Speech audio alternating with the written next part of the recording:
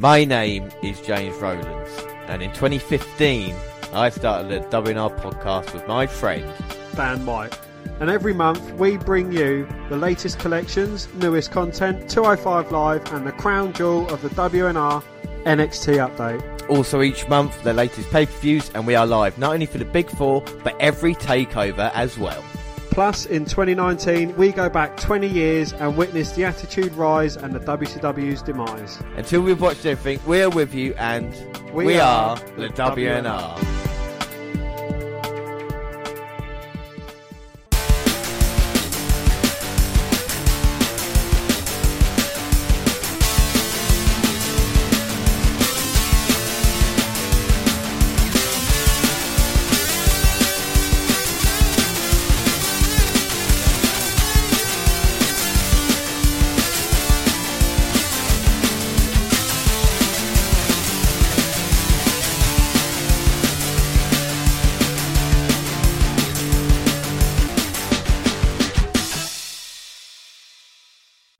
Yes, hello, I am James Rowlands, and as always I'm joined by Dan White.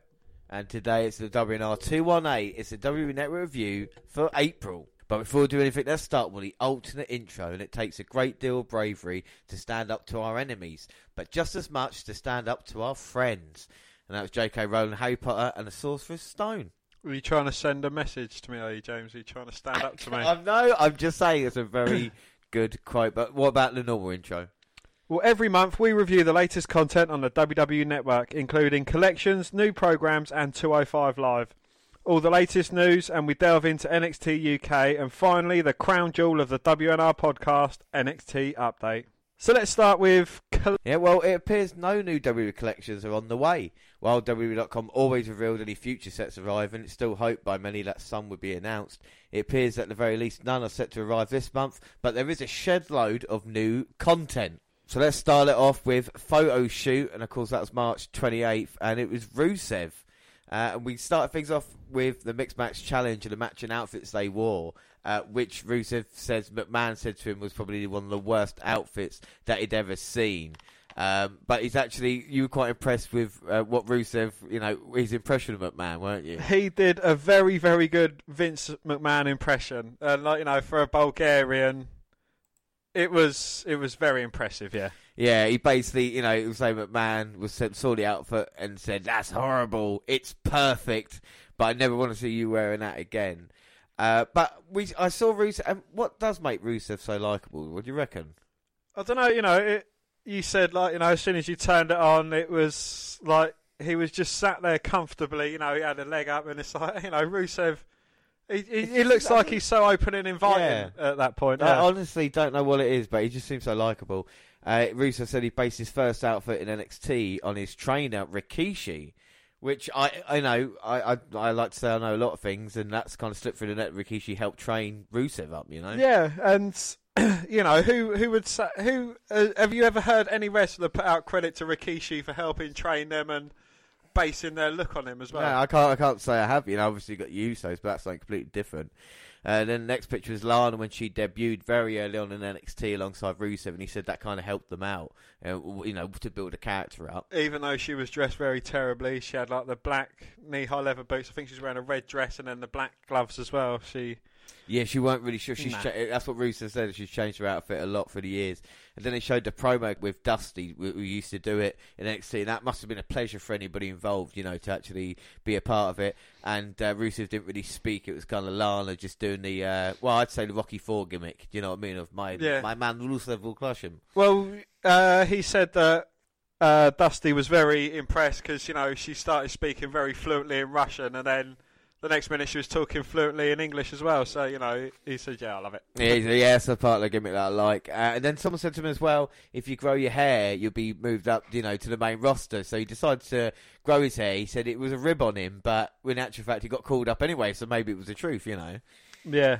He went on about the Putin side of things as well. I think he received a lot of calls because he was kind of basically a Russian synthesizer, so to speak. And he got a load of calls from people in Bulgaria saying, look, what's going on? Have you turned your back on Bulgaria? And he's like, no, it's just a gimmick. Yeah, exactly. But he played that well, and I think WWE went a little bit with that. But like I said, he managed to deal with it quite well, and of course winning the US title from Sheamus as well. And he said Sheamus made sure to say that he never tapped out in defeat, which I thought was quite a nice little moment. Yeah. Then he had a Russian chain match with John Cena, and he had a lot of praise for Cena as well, because I think it was the tank match that he was going against Cena at WrestleMania, wasn't it? Yeah, well, he came out, didn't he? I think personally, and he said it. It is one of the greatest entrances in WrestleMania history. A tank, with all the kind of fireworks and all soldiers that were there as well. WrestleMania 31. It's quite an underrated WrestleMania, I feel, and especially like you said. What he learned, and he said to this day, if Cena, if I need to speak to Cena about something behind the scenes, he's always there to help, which is good to hear, isn't it? And he went on to explain about his taped feet and even the spin kick as well, And we said you don't hear much praise for Rikishi, but I think I've heard even less of an influence of Umaga as well, and that's who he based his spinning kick on and his taped feet as well. Yeah, which is again is amazing. You wonder why he actually did it, and that's like I said to shout out to him. And one of the reasons he doesn't wear tape anymore is because he tore his ligaments 4 years later, and he found the boots. It wouldn't have even happened when he fell to the outside, so that's why he put the boots on. And I thought quite an interesting bit, with the Lana split, with Rusev and the storyline with Dolph Ziggler being involved. Summer Rae. Yeah, Summer Rae as well, where it was going to go between the four of them. And of course, on Instagram, Lana posted a picture of the engagement with Rusev, and the storyline was done after that, wasn't it? Yeah, and he did bloody well to marry her as well. He did. They had a circus-themed wedding, and then Rusev was talking about his kind of promos and how to work without Lana or how to work with Lana, and he basically based just off the Iron Sheik. And again, another man you haven't really heard a lot of shout-outs for. A lot of his interviews just Iron Sheik, you jabroni, me WWF champion, cameraman zoom. Yeah, so Rusev copied that, like you said, to do that with Rusev, and the guys in the back who were watching it apparently said like, where the hell did that come from? And it was a nice picture as well where Rusev managed to meet the Iron Sheik backstage. Yeah, and I thought that was quite nice what they did. He said that Sheik paved the way not only for foreigners but for most wrestlers who kind of had a little bit of different style, of different look as well. Yeah, and then Rusev was doing his kind of promo, and he didn't even know The Rock was there because if he would have been told, then he would have spattered the news out to other people. And which is a little dig, obviously, of the Ziggler storyline, but still to be involved with The Rock, you could tell he was excited by it, couldn't you? But again, it's. Is it a Samoan thing? Is he a Samoan sympathiser? Because, Rikishi, Umaga, The Rock, it's all his family. Yeah. He's even worked with the Shield as well. That's true. And you talk about great groups in time, the League of Nations. Let's not forget about that. Of course, Barrett, Sheamus, Del Rio, and Rusev. Weren't they also known as Reigns' punching bag? Yes, that's what he's called them that as well, which I really liked. Because again, you don't really see that side of the business that well. He said, the Monday on Raw they were put together, and on Tuesday lost in a 4-on-1 handicap match. Yeah, and it's like you had two former champions, a two-time US champion, and an Intercontinental champion. Yeah, Barrett as well. All four guys that I quite liked, at the time.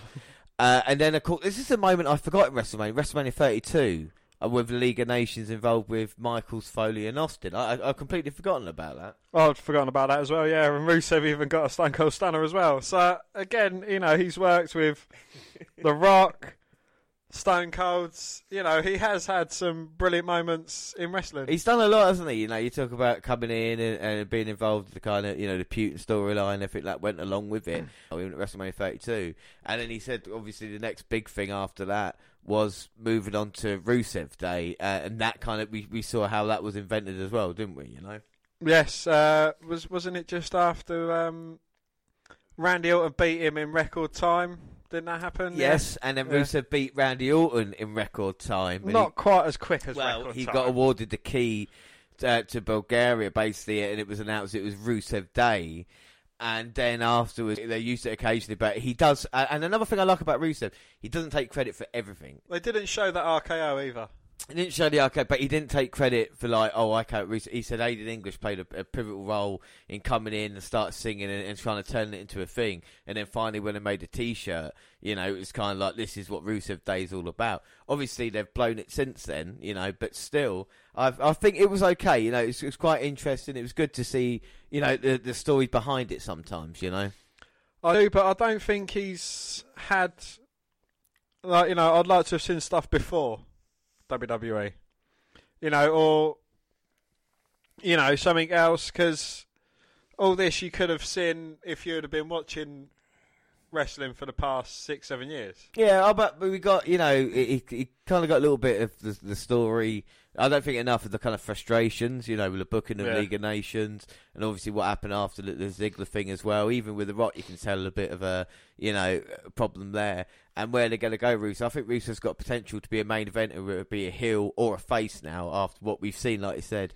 I think Fight Shoot's changed a little bit from what it was first season to there's less pictures and more kind of story involved with it, which I don't mind, but again, they've got to kind of make their mind up what they want and then go with it. It was still, though, going on for 25 minutes. Yeah.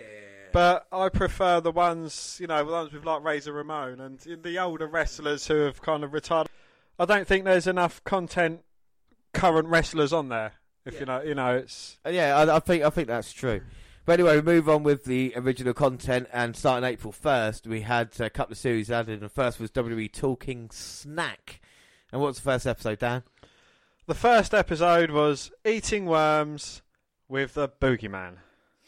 And the Boogeyman and Kathy Kelly make gummy worms for Halloween and talk about his career, the taste of real worms, and more. Well, yeah, this is on the Halloween edition. I did watch this, and she seems likeable in herself, but he kept switching in and out of character. And like I said, only 6 minutes long. And I think I don't know who it's aimed for. I didn't really enjoy it, but I guess maybe a different variation of the programme. I'm not sure. The next one was Alexa Bliss's Sugar Cookie Fail. And Alexa Bliss struggles to make sugar cookies while opening up to Kathy Kelly about what he would do if she wasn't a WWE superstar, using her platform to help children battling eating disorders and more. And then the next one was Jeff Hardy on being a dad. And Jeff Hardy trades in his swanton bombs for wonton bombs, while opening up to Kathy Kelly about his career longevity, his response to whether his daughters want to be superstars, and more. And then finally, November 22nd, Sasha Banks' bucket list. And she learns how to make a chocolate pie while talking about what she needs to accomplish in her WWE career, what she's most thankful for, and more. Well, I'll definitely eat Sasha Banks' pie. Yes, well, I don't think she's going to be part of WWE programming, maybe for the future, if the story's going right. Obviously, she's dug her heels in, and we talked about extensively a couple of weeks ago as well. And then another new series that started, it was Zach and Kurt Figure It Out. The YouTube series sees the two best friends check out memorabilia from all over as they look to add rare collectibles to their collections. And the 4 current episodes on YouTube are all... So the first one was Zach's huge haul of vintage toys, October 5th. And the first episode, they look for hunting. They're looking... well, I'll tell you what I'll do. Episode 1 was just awesome, because I watched this. And basically, Ryan Hawkins go to a toy shop, and it's all the stuff I like. Remember, Zack Ryder's a bit like me and HMV, Dan. If that you'll know what that means. You just get a massive basket and just keep adding to it. You're not keeping a running cost of the amount that you're spending. It's just, yeah, I'll have that. Oh, and one of them. Oh, one of them as well. Yep, and one of them. Yeah, basically that. Hawkins is a bit like you. He wants to buy something. If he sees something he likes, he'll buy it, but he's not going to go and splurge, Hawkins was quite cool during the whole series because he had a Shockmaster t-shirt, a Sabu t-shirt, NWO, and then a Dustin Reynolds t-shirt as well. He says he's a huge Goldust fan and wrestled him loads on main event, so got to know him quite well. He actually bought a Goldust figure at one point, so I'm going to get him to sign it and put it with my collection. Ryder obviously wears his own Zack Ryder gear, which is always good to see. Just like you wearing the WNR podcast t-shirt and me wearing a Ricochet shirt. Yes, Hawkins doesn't play video games and Ryder doesn't know anything about sports, so you can see how the two kind of got a friendly and know different things from each other as well. And basically going and it's like kind of turtle stuff, Ghostbusters stuff, just everything I like basically, So there's 4 episodes that you got. Episode 2, which is Edge's worst action figures ever. Oh my days, what's up with them lips? Yeah, honestly, it looks like Steve Tyler, doesn't it? And they find another one as well, which is just crazy. And they're going to, each shop, they go to Chicago in the second episode. In the third episode... Columbus, Ohio. Yeah, Columbus, Ohio. And we're looking for the insanely rare Undertaker figure. And then episode 4 is looking for the exclusive Hacksaw toy. And that was made in Spain exclusively. And they're not sure how many figures of them have made. And also the rider all running through it, where he's got to buy something as well. So, I think it was put on there just for me, but I really enjoyed it. It was really, really good. And I hear they got a podcast, so good luck to them. It's only the 15th best podcast. Exactly, yeah. Obviously, ours is number 1, as if you didn't know. And then the next program was WWE Ride Along. It was Kofi Appreciation Night on the 1st of... And it's 23 minutes long. Yeah, New Day, they have great camaraderie, letting poppers off and so forth. As for Cien and Vega, there's a funny moment about her husband and Cien misses the mask. Yeah, he says the mask, kind of doesn't get stopped in the street, and he kind of go about his business. And as for Zelina Vega, she says, I'm going to go see my husband. And Cien's like, your husband? Who's your husband? And she goes, you know who he is. If anybody doesn't know, of course, it's Aleister Black.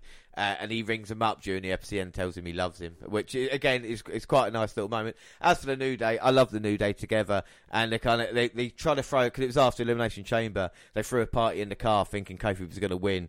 Obviously, he didn't, but they still had a lot of fun. And you can just tell that they're 3 really good friends. Anyway, and more in-ring stuff. We had Superstar Picks. Yes, 2019 and WWE Superstar Picks is back with a new edition. For those unaware, the series of sorts, a collection where a WWE superstar picks their favourite matches with an intro to each one and where they discuss why they picked it or what it means to them. Well, generally, this section isn't something they're involved in. These videos appear in the in-ring section, however, not the collections category. Well, this month we'll be receiving the superstar picks from Adam Cole. The NXT star and leader of the Undeserving Era is the first NXT talent to be featured in this category. And he picks out Shawn versus he picks out Shawn versus Brett in 1996. RVD versus Jerry Lynn. Shawn Michaels versus Kurt Angle. Eddie and Ray versus Eddie versus Ray from '97. Randy Savage versus Ricky Steamboat. Angle versus Mysterio. Austin versus Triple H. Michaels versus Flair. Rock versus Austin 2. And Rock versus Austin 1. Yeah, and then then Thursday, April 4th, we had Table for 3, which was Independent Spirit, Ricochet, Johnny Gargano, and Adam Cole. So we both watched Dan. What were your thoughts? I thoroughly enjoyed it, to be honest. To be fair, all 3 of them are down-to-earth guys. Out of the ring character-wise. There was a few funny moments, like Cedric Von Hassel. Lithuanian champion. Yes, and rumour has it that he still holds that title to date. He says about Johnny Gargano, says meeting Vince dressed as an elf or as Cedric Von Hassel. And he said it's a great moment, it was just like a movie. Vince was sat there reading a paper, and you just see the paper gently lowering. That's perfect, damn it! And he goes on to wrestle MVP and loses to him after a clothesline. Yes, he got destroyed. And then Adam Cole says about his one, and he was sat in a bar with Serena, and the Straight Edge Society walk in, CM Punk, Joey Mercury. Joe Mercury, Luke Gallows. And Luke Gallows, and they all walk in, and there's a bit going on between them. And I didn't realise this, but when they phoned him up, it was meant to be Austin Creed, a.k.a. Xavier Woods. But they got the wrong Austin, and when he sent him a promo pic, it's definitely not you, but we'll give you a try anyway. Yeah. And then they was talking about their different poses that they do with fans, and you got the finger, and Ricochet said, well, what about the fist pose? And funnily enough, I've got a picture of Ricochet and he's doing the fist pose, which made me chuckle because it was basically talking about me, obviously. I like the fact that they mentioned, history with one another about wrestling each other at Evolve, kind of 10 years ago when they first started. Another interesting thing was Ricochet, they were talking about how long they wrestled for. Ricochet's wrestled for so long now. Since he was 15. Gargano just started at 16. And Gargano's look in the early days as well with the kind of long hair doesn't look anything like the Johnny we know and love now. And even does Ricochet to credit, and even Adam Cole does look a bit skinnied out. They wrestled each other at Evolve 1, 2 and 3 in different combinations, which was good. And then they talk about TakeOver and their different experiences. Adam Cole wrestling 3 hardcore matches in a row in the kind of ladder match, the hardcore match for Aleister Black, and the War Games as well. I thought it was quite, because I didn't even think of that as myself, and the kind of way he spoke about, each of them look at each other and go, right, let's just raise our games. There's 5 matches. Let's just do what we can do. And it even proved at the last take. You look at Ricochet stealing the show in the first match and what Adam Cole and Gargano did in the main event. It just seems like a really good feel to NXT at the moment, doesn't it? All kind of together. It seems like, they're all they all gel as well. They're all friends, because these 3 guys, they've been friends for... Johnny Gargano and Ricochet have shared a bed more times than Gargano shared a bed with anyone else. But Candice LeRae's kind of... She might be there. Just ahead. But, it's good to see him. And they was all told the same thing by... What was his name? Was it John... not John Laurinaitis, was it? But I think it was John something or other. But they all said, look, now's not your time, but you will get an opportunity in WWE. You will make it there. Didn't William Regal say that? William Regal went to see them. I think it was Johnny Gargano versus Ricochet match, or he was there in attendance for it.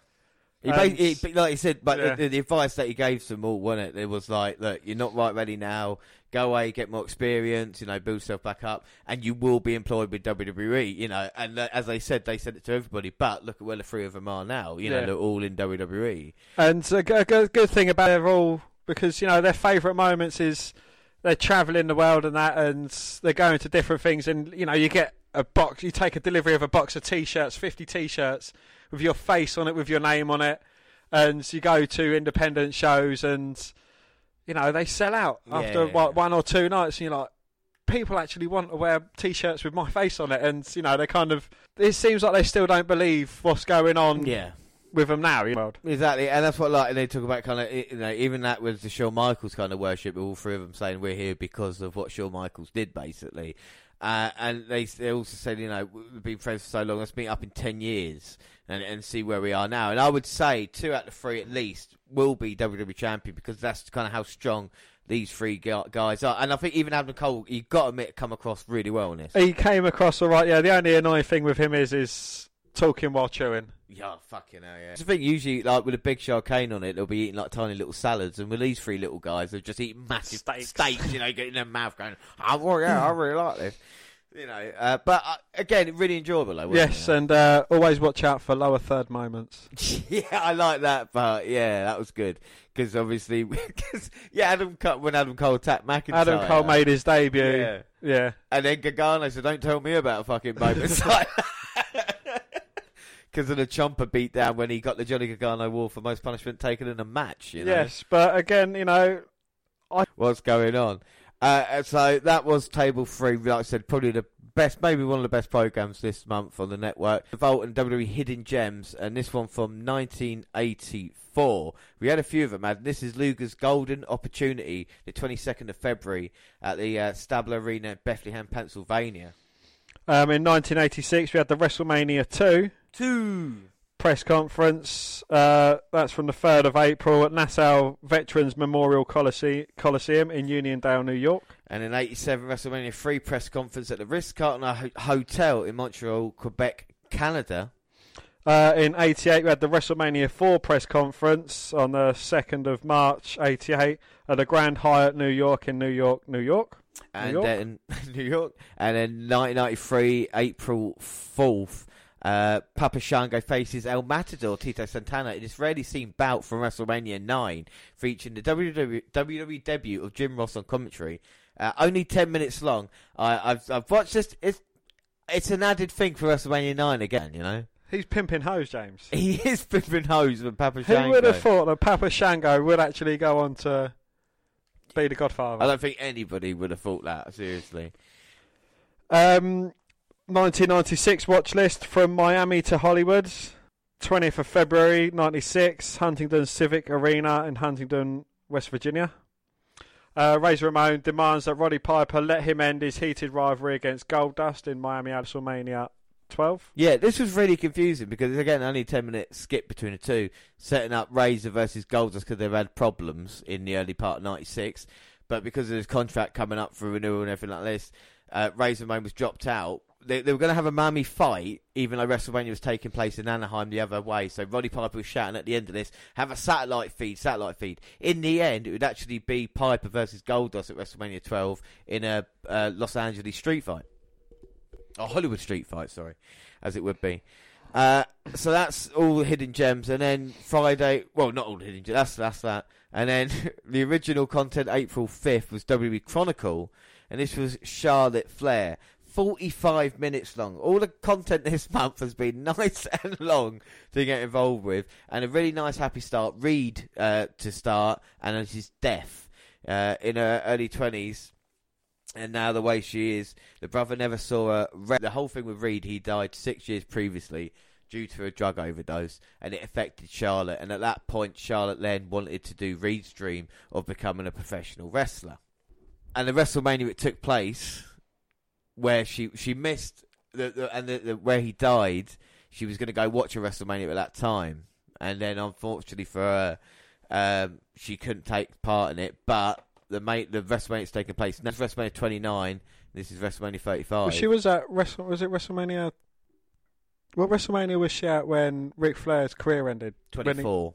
24. That's when she came out on stage, wasn't it? Yeah. She came out on stage 24. 29. She was going to attend WrestleMania in New York, New Jersey, but Reed died. But when the WrestleMania's been taking place again this year, she's main eventing it. We see highlights of the Royal Rumble. Yeah, she took her Rumble defeat very bad. She was called backstage. Yeah. And don't get me wrong, right? I'm not having a go at these programs, but if you talk about Reed in a very personal subject where she's in a very emotional place, where she obviously is genuinely upset about her brother, then she's doing the same thing for the Rumble, and people are thinking, well, hang on a minute here, you know what I mean? Is she playing that as well? I found it a bit odd.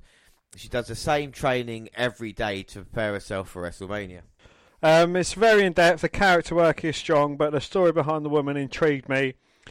She says it's like night and day, not very confident in her father's shadow and doing something which wasn't her goal. Exactly, and I felt exactly the same way with it. When you think about, you know, she wanted to do her brother's dream, but the fact is, what's her dream? What does she want to do with her life? And even after all these accomplishments, when she won her 8th Women's Championship, in ESPN they put, Charlotte, Ric Flair's daughter won the title again.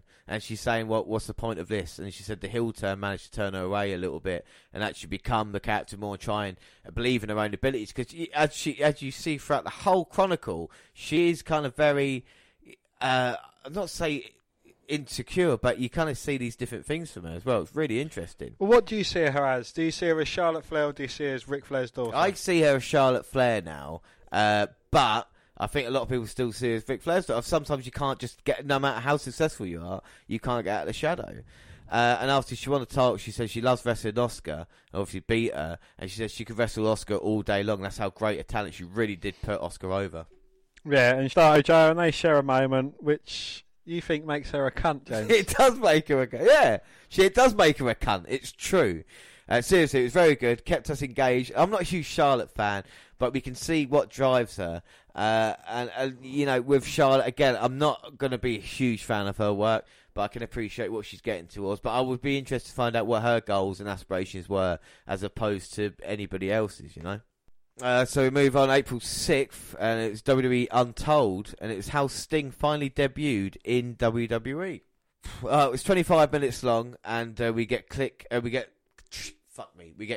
of the Click talking about Trips Mania 31. What are your thoughts on Sting versus Triple H from WrestleMania 31? I thought it was absolute dog shit. Well, I didn't like the entrances. They build up the entrances. Yeah. That's probably one of the most interesting things, where they say Sting comes out with a banging on the drums, and as black smoke appears underneath the stage where Triple H is. He doesn't know if the stage is on fire, whatever it is. He's just sitting there with it. Then he comes out with plastic Terminators, and HBK and Scott Hall were talking about it. They're going like, oh, well, you know, Triple H always, for some reason, he always seems to have like bigger entrances and spend more money. And Michael's like, I guess he's here. I hear he's got connections. Which, again, is funny because you can say that because obviously they're friends, you know. Yeah. Anyone else would have been fucked. Yeah. But Sting actually talked very openly before that about what his goals were in WWE when he first came. Yeah, he said he wanted Taker, but Triple H said he was next on the list. And he debuted in Survivor Series 2014. So in that intro, he wanted The Undertaker, and because Triple H said, well, yeah, I looked at his list, he wanted The Undertaker, he was busy, I was next. And Sting's version of it is, I wanted The Undertaker. I want that match. Everybody wants that moment, no matter what it is. Sting versus The Undertaker is one of those dream matches. I think you as a fan as well, especially of WCW when you were young. Oh, that would have been awesome to see them two go against each other. It would have been better 10 years ago. But even Sting admits, though, like he said, Smoke and Mirrors in that match would have worked because it's all about the character work in it, as opposed to he said you just kind of want that moment, And then he said, well, what else you got for me, Triple H? Oh, okay, I'll take that then. So he wasn't kind of, he was upset he didn't get the Undertaker, but Triple H was quite good, and he said a good match at Mania. And could Sting hang as well? He didn't show any nerves as he went to WrestleMania, even though it was he said it was the kind of biggest thing that he'd ever done at that stage in his career, WrestleMania 31. And of course, one of those magic moments they talk about in a match was when the NWO and DX came running down towards the end. And it was the first time to click all together. I mean, you didn't like it with NWO and DX? It was quite an iconic moment, two of the biggest rivaling factions together at a moment, but I don't know, it was, again, I think it was 5-10 years too late. It would have been something very interesting. You'd have had that about 10 years ago at a Survivor Series or something, 5-on-5 match. That would have been awesome. Well, the problem was Nash injured his knees. They talk about coming down, and Road Dogg's like, right, I want to pair off with Scott Hall because we're two of the slowest guys. X-Pac, you can work Hogan because you'll sell for him. And then Billy go and get Nash. Billy runs into Nash, and Nash just goes down and holds his knee straight away. So Triple H is looking around, sees Nash just holding on the floor, thinking, oh fuck, what's going on here? Watching them all. The fans did respond to it. But they do talk about the finish as well. Triple H won with a sledgehammer shot, beating Sting, and a lot of them say like it wasn't the right result. But apparently the reason was it's official now. The plan, Triple H says, it was going to be The Rock versus Triple H at WrestleMania 32, and Triple H needed the victory over Sting at WrestleMania 31 to make it interesting. He had the altercation with The Rock early in the night with Ronda Rousey, and that's what they're building towards. Unfortunately, the match never worked out. And he said if that had been the case, we would have had Sting go over, but unfortunately it didn't. It wasn't bad, but I think for a couple of moments where you see how passionate Sting wanted The Undertaker, and I think even now, if you said to Sting, we want a face-to-face with you and Taker, he would do that in a second, you know what I mean? I think that kind of, even the meeting for the first time ever would be a really cool moment where a pay-per-view or Raw, do you know what I mean? Or yeah, it would like be that. interesting, but then I think it'd kind of drive us as fans to want more. And, what kind of clinic could they actually put on nowadays? Maybe not a lot, but it would just imagine they come face to face and Sting's pointing a baseball bat at Taker and Taker just slits the throat looking at him. I mean, what a visual that is, Yeah, it would be a visual, but again, it'd be a shit match, right? It would be an awful match, and we'd just feel so bad for the pair of them. Well, they glossed over the fact that Sting eventually got injured with Seth Rollins in that match as well, so they talk about his legacy. But Sting says it's one of the greatest WrestleMania moments of all time. Fair play to Sting. At least he had his moment. Do you know what I mean? Yeah. And then we had W Hidden Gems, the Magical McGee, which was the 7th of December 1988. I think we'll get onto that in a little bit. And then WWE Chronicle, Roman Reigns. It's part 2. Again, 45 minutes long. Yes, we watched the first part with his return. Now it's all about the Mania match. 4th to April the 7th. And we all know the story of Roman Reigns, and of course, unfortunately, getting leukemia and everything like this. Yes, we get an extended look of the reformation of the Shield and at Fastlane versus McLashin. Yeah, that's it. I couldn't think of a better name than that. It's a nice moment with Samoa Joe backstage. He went up to Roman before the match, and he was like, Roman's like, "You going to watch my match?" And Joe's like, "Hell no, I'm not going to watch your match. What are you talking about?" Then afterwards, Joe came up to Roman and being like, "You did good, brother. You look all right in there." And it's like, you can see the kind of respect between the two. I like that. Samoan. Yeah. He's meeting a lot of fans, which makes him a good guy. And Reigns at the hospital surprising children. Dan, you know how that gets me. I always get a little bit emotional at this point. And McIntyre attacks Roman and puts us back on the story road.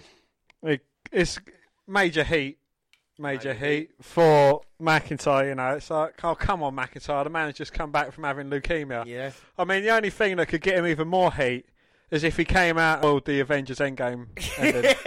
Yeah, literally. I know who did it. I tell you who did it. Oh, deed. That would just ruin it. Oh, deed. Anyway, he met with Stephanie and W Brass to work with charities with leukemia, and he's he's really into it. Of course, Stephanie had to get her oar in though. I don't want to say it. Thank God you did. But he is a fantastic ambassador. Meet another fan, and it means the world to him. They say to him like, "You say he is the new John Cena." Without a doubt. Without a shadow of a doubt. I don't know if I just watched too much, but I find myself getting emotional watching this with so many children in it. Doing stuff for Connor's cause. The kids just happen to meet the hero. You know, they see Roman and go, Roman! And just run to him. Just, I wish we were that innocent this time. Do you know what I mean? With the world. Of just being able to say, that's a guy I respect and admire, That's a guy. Look, doing all this work and wrestling, but he has just come back from something horrible and serious, and WWE have put him right back into turning him into an everyman Joe, just like John Cena does. All this great stuff, but unless they want something serious to happen to him, they need to kind of reduce his schedule. He's just come back, and he is doing every single, meeting and everything he can as well. And it's just like, slow your horses. Roman wants to do this, but WWE really need to be careful, especially if he's week in, week out now on house shows. You really need to reduce his schedule, Yeah, definitely. But I think they need to reduce because they've got so much talent there. They could do kind of an NXT thing, 1 week focus on the tag teams, 1 week focus on the women, 1 week focus on, the heavyweights, 1 week focus on the mid-card division, it's... No, it is a shame, because the reason why Ambrose is leaving and other wrestlers aren't happy is because there's no breaks. And when you look at Ambrose's statistics, he's wrestled probably more than anybody else does these past couple of years, like someone like Kevin Owens as well. But Nia Jax is seen a few times with Roman Reigns as well. And best wishes to Nia Jax as she underwent successful ACL surgery on both her knees earlier today. Yes, Jax was dealing with knee issues for a while, but vowed to get through WrestleMania 35 before getting surgery. No long, she will be out of action, but ACL tears usually take between at least 6 to 9 months. At least 12 to 18 months. For a full recovery, so she'll likely be off W events through the rest of the next couple of years. Hallelujah, there is a God. No, I'm only joking. She tweeted, at home resting, all went well, already walking with some assistance, smiley face. Well, let's get back to Chronicle. We end with lastly beating my boy Drew at WrestleMania. And it was another strong Chronicle. We didn't really learn anything new about Roman, he's just like you or me. He's an everyday Joe now, going out there and trying to do what's best for the world. His name's Joe. Yeah, so, like you say, Roman Reigns Chronicle, it was good stuff, but that's done now. We move on, and new classic content added is Mid-South Wrestling. Yes, we got Mid-South, 27th of April to 11th of August, 1985. There's 34 episodes. So you can go back and check all them out. Gems, Leroy's Lasting Legacy, the 12th of August, 1978. Yes, this week we received just one WWE Hidden Gems edition, a full episode of Tri-State's NWA Championship Wrestling program from 1978. The 42-minute video may only appeal to a certain number of fans, but the rarity of this upload may indeed sway many into giving it a higher grade. Yeah, and then we had another one as well, which was the Wrestling Challenge taping, the mystical match, and we talked about this at 9:55, 9 minutes 55 seconds long. Hall of Fame $1 Million Man, Ted DiBiase battles the mystical Tom McGee in this never-before-seen contest from... Well, considering its subject, though, it is quite the doozy. The subject is Tom McGee. For those not in the know, Tom McGee is a former pro weightlifter and bodybuilder who, rumour has it, Vince McMahon as the next Hulk Hogan during the mid to late 80s. Most famously, he is known to have wrestled Bret Hart. Well, the Hitman is said to have done such a great job at making the absolute green rookie look like $1 million that McMahon thought he'd landed on his gold mine. Unfortunately, McGee was quickly exposed and the Hart match never aired. To this day, it's mentioned as a match that WWE doesn't want anyone to see, and a myth has therefore been built around it. More recently, the match was propelled back into the public consciousness after a fan, who was a friend of Bret, showed evidence of his existence, renewing hope that WWE would finally allow the infamous Hart vs. McGee bout to see the light of day. Well, what we are getting instead, though, is a match between McGee and Ted DiBiase. dated 12th of the 7th, 88. It appears to come from a Wrestling Challenge taping. According to WWE themselves, the bout is never before seen. That seems pretty feasible, considering this would well be after the bloom where we all rose in the regard to the former bodybuilder, and the then WWF were well aware by this point that it took a world-class talent to squeeze even a plausible match out of the man. So while it's not going to be the match that everyone associates with the Foul McMahon project, this is Tom McGee, and argument can be made that WWE's apparent response to the surfacing of that match is just as rare. I leave that for you guys to decide, and you can always let us know. And then finally, Dan. Finally, for the last time ever, we promise, never again going to happen. Never. Last time, guaranteed, the Shield's final chapter. The Shield's final chapter, an hour and 10 minutes long, and we get Corey Graves, Michael Cole, and Renee Young on commentary. Yes, we get a great Shield promo to start off the video. And, I mean, all about the history of the Shield through, you know, obviously their debut in 2012 to present day. But WWE have milked this, haven't they? They have milked the complete and utter shit out of it. I mean, the Shield's final chapter. I mean, why wouldn't they? Oh, exactly. Well, after the last time ever promised that this is the last Shield match ever, we get GPD. Yes, and who wants to walk with Elias? We get a fancy tune, then runs down the Shield, and won't have to see the three of them again. Yeah, GPD is an easy way to get heat and fill time as he sings a song, and the IC champion interrupts. And it is Balor wearing blue, and I think it suits him. Yeah. And I feel he's in the right position to do well. Exactly. Mid-card championship with the Intercontinental on SmackDown. You know, I think there's a bit of pace for him. I'm not saying he's going to be a main eventer, but at least recognition to the Intercontinental title back. Long, but calls Elias an idiot, which of course leads to a match. But they did tell us before, so it's kind of not a complete surprise. Yeah, it was a bit of a basic match, and there was a botch. So here's a botch. See if you notice it. So Elias and Balor are fighting, and the commentary table's right near the ring as well. So it comes in, you know, you can see how close Balor is to him right now. And they might even fall in out, so if they're not careful. Renee Young wearing a Dean Ambrose denim jacket. There you go. Shot to the midsection. Balor over. Sunset flip. 1, 2. Elias forgot to kick out. Well, referee forgot to count as well, so to be fair. Oh, was that meant to be the end of the match? Yeah. There you go. That's the end of the match there. So it wasn't any of the performers' botches, it was a referee botch. Yeah, and hopefully this... I don't want to say referee get fined, but after the shenanigans of the Ronda Rousey match, do you know what I mean? I definitely think that referee should have a go. It's unfortunate that it's on the network. Do you know what I mean? That to be caught that way. And it's on something that people are going to watch as well because it's on part of the Shield's final chapter. Yeah, without a doubt. So, I mean, therein lies a problem. But Elias gets back on the mic to sing, but the Riot Squad interrupt.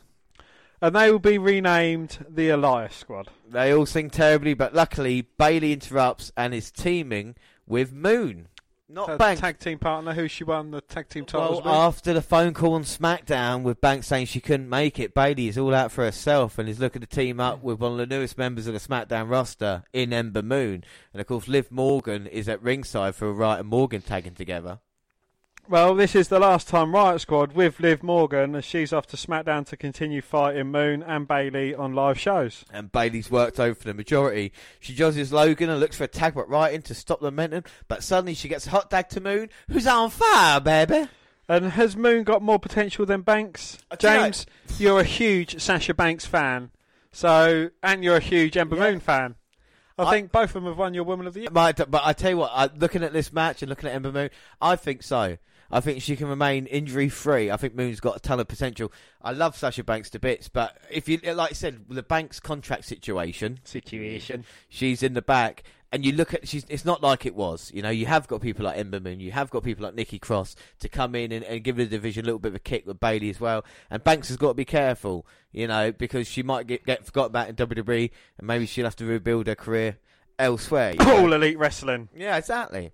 But random thoughts aside, Liv gets involved and caught in a match, and she is out of there. I know you love that bit. Oh yeah, it's Liv Morgan's involved. Look, referee's just like, come on now. So what does the referee do every time, Dan? Well, James, he gives her a good shout into, and he's like, I've had enough of it. You Out of here! And that is Liv Morgan gone from the Riot Squad. The last time we will see them three together. And she walks away, and that's it. Ruby Riott and Sarah Logan by themselves. I hate to see her go, James, but I love to see her walk away. Well, Ruby Riott doesn't know what's going on. Oh, boom! Eclipse. We love that move. We haven't seen it in ages. I know. 2, 3. I had to watch. Like I said, I haven't seen the Eclipse in so long. Not a bad match. No. And let's hope these two have chances for gold later on this year. We get a couple of adverts, and that leads us to a Shield promo. Yeah, so the last ever Shield promo ever, Dan, ever. We promise ever. The Shield. Final time. And they fisted each other. Fisted last time. Yeah, and you mentioned earlier, Renee Young's got the Dean Ambrose on her jacket. Early in the night, McLashin attacked Lucha House Party's match. Yeah, so Michael Cole says, can these three men be as dominant as the Shield? What do you reckon? No. No? No. Oh. Well, we get the entrances. If Drew gets pinned, I riot. Well, let's hope Ruby comes out and you riot. Well, the Hills get on the mic and tell us that they will beat the Shield in the final chapter. No, what does Drew McIntyre say? We'll beat the Shield in the final chapter. Well, a Shield! So let's watch the Shield's entrance last ever time ever. Did you not see? I think it was a Roman Reigns thing. Like, as they was just coming out to do this entrance, a cameraman says, or someone interviewing him says, so Romans, you're not concerned about being fired then? He said, look, it's not about me tonight. This is about Dean and his last match. And you see him climb over the barricade and prepare for their entrance. Oh, that's nice. And you can see Reigns got to look like he's taking it in that this possibly could be the last time. You know, if Ambrose takes time off, decides to do something else with his life.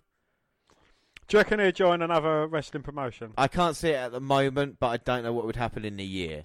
Like you said, I don't know if he'll be Jericho, what he did, because Jericho just walked away and just didn't do anything for a couple of years and then came back. Maybe Ambrose looking to... Or I don't know if... I won't see it straight away. There'll definitely be a 6-month, year period. Maybe the build-up towards next year's WrestleMania, we might be asking, Royal Rumble time, will Ambrose come back? Will there be, I just don't see it in the next year or so. I think he's tired at the moment. But do you think, because, we mentioned obviously that Dean Ambrose, before he was injured, he had probably one of the most busiest schedules. He was wrestling 500 times a year. Obviously that's a bit of an exaggeration. At least 700 times. I think with this, he's going out on very, very good terms with WWE. Do you think he'd want to kind of spoil things by joining the pissant company? I don't, because the thing is, success in AEW, does that equate to success in WWE? When you look at what Ambrose has done, when he's done it all basically with, WWE Championship reigns and Money in the Banks and everything like this, I feel that this is only me wants to be on the level of a Reigns or Rollins.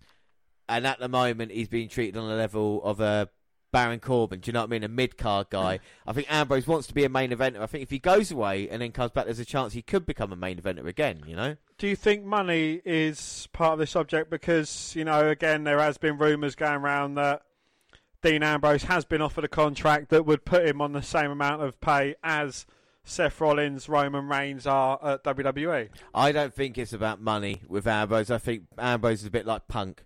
I think he's got his own goal in mind, and I think he's made enough money now where he doesn't have to worry about anything else he's done. I think that's the last 7 years, Ambrose has been in the top 5 earners. He, I wouldn't say, has a outlandish lifestyle, like a Ric Flair or something like this. And I suppose he could just walk away from the business and never come back. This is why people don't like CM Punk, because he made enough money, so he doesn't need to come back now. He's made for life now. And a lot of wrestlers don't do that, and that's what leaves them bitter or twisted right back. But with Ambrose, it's a chance to go out and, like I said, it builds excitement. So unlike Ryback, Dean Ambrose won't be selling custom videos of himself. No, and he won't be not in a rude way. No, I mean, I don't think anyway. No, let's hope not. I'll sell you some custom videos of mine, and they will be of a rude nature. But we talk about Ambrose, and of course Rollins, is a made man protected than the curb stomp in WWE. I don't think. when we look at it. Universal Champion, obviously, you know what Roman Reigns is. These are the head of Raw and SmackDown. So what's Ambrose going to do? He's going to be in one of their shadows, or go away and come back? Maybe could be an even bigger star to feud with him. We've not seen an Ambrose versus Reigns feud, have we? He could have the Drew McIntyre treatment. I mean, you know, look, he's doing well for himself. He's teaming up with Corbin and Lashley, two very highly successful former people. Well, they're trying to build them up, aren't they? They've kept the three together for a reason on Raw, so I don't know why that is. But obviously, if McIntyre doesn't eat the pin, I don't think that's important, you know. But you talk about the Shield and everything they've done. Let's talk about 3-man groups, and you know WWE kind of milked it a lot. And I don't think the past couple of years has been great for the Shield. I think it's not tarnished their legacy, but it's just not been right, has it? You know. Well, you know, I think on the night that Dean Ambrose turned on Seth Rollins, that was a huge mistake. That should never have happened. Yep.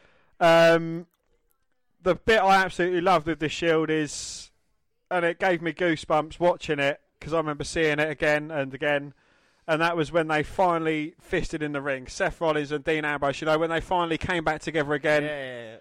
And I think it was Roman Reigns says, well, the trouble is, or was it Seth Rollins says, I'm not alone. Yeah, Seth Rollins, yeah. And then, you know, that was a huge pop as well.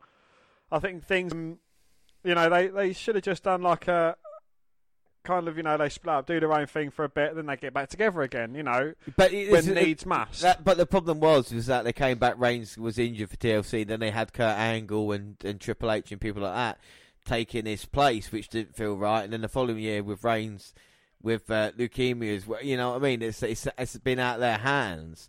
But I think the original Shield, 2012 to 2014, was probably one of the groups in WWE history as well. And you think about the amount of quality 6-man tag team matches, they must have had at least, you know, one on Raw and SmackDown week in, week out. And they were just so much fun, you know. The Shield were really something else. And there's not been the kind of new talent to come in and change it like the Shield has, and that's why they're getting treated like this. Not since 2002 with the kind of the class that they had, has 3 guys debuted at the same time and just had that much success, you know, when you think about multiple times. And now yeah, you know, they're certainly a very dominant force. You know, all the reason to it as well, you know, the way that they came in, they surround the ring, they didn't give a fuck about anything or anyone, and I think they just worked as a concept. Without doubt, you know, you're never going to be able to replicate something like that. You know, with the Wyatts, you can see how that's kind of fallen by the wayside. You got Bray's Funhouse, Eric Rowan is kind of not doing much nowadays. Braun Strowman's kind of had a failed push. Luke Harper's kind of got 6 months till he's out of here. Well, no, this is the thing now, and this is incredible when you think about the Shield and the Wyatts. When they faced off at Elimination Chamber, I think 2014, is one of my favourite matches of all time. And you think about the treatment from the Wyatts from the Shield and what happened since then with Bray. Yes, Bray Wyatt became WWE Champion, but the treatment and Ambrose leaving and getting this kind of hoopla and all this kind of network specials about his final chapter, and Harper, who was a part of the Wyatts, like I said, being treated the way he is, having his contract extended, so he'll be around until WrestleMania next year now because he wants to leave.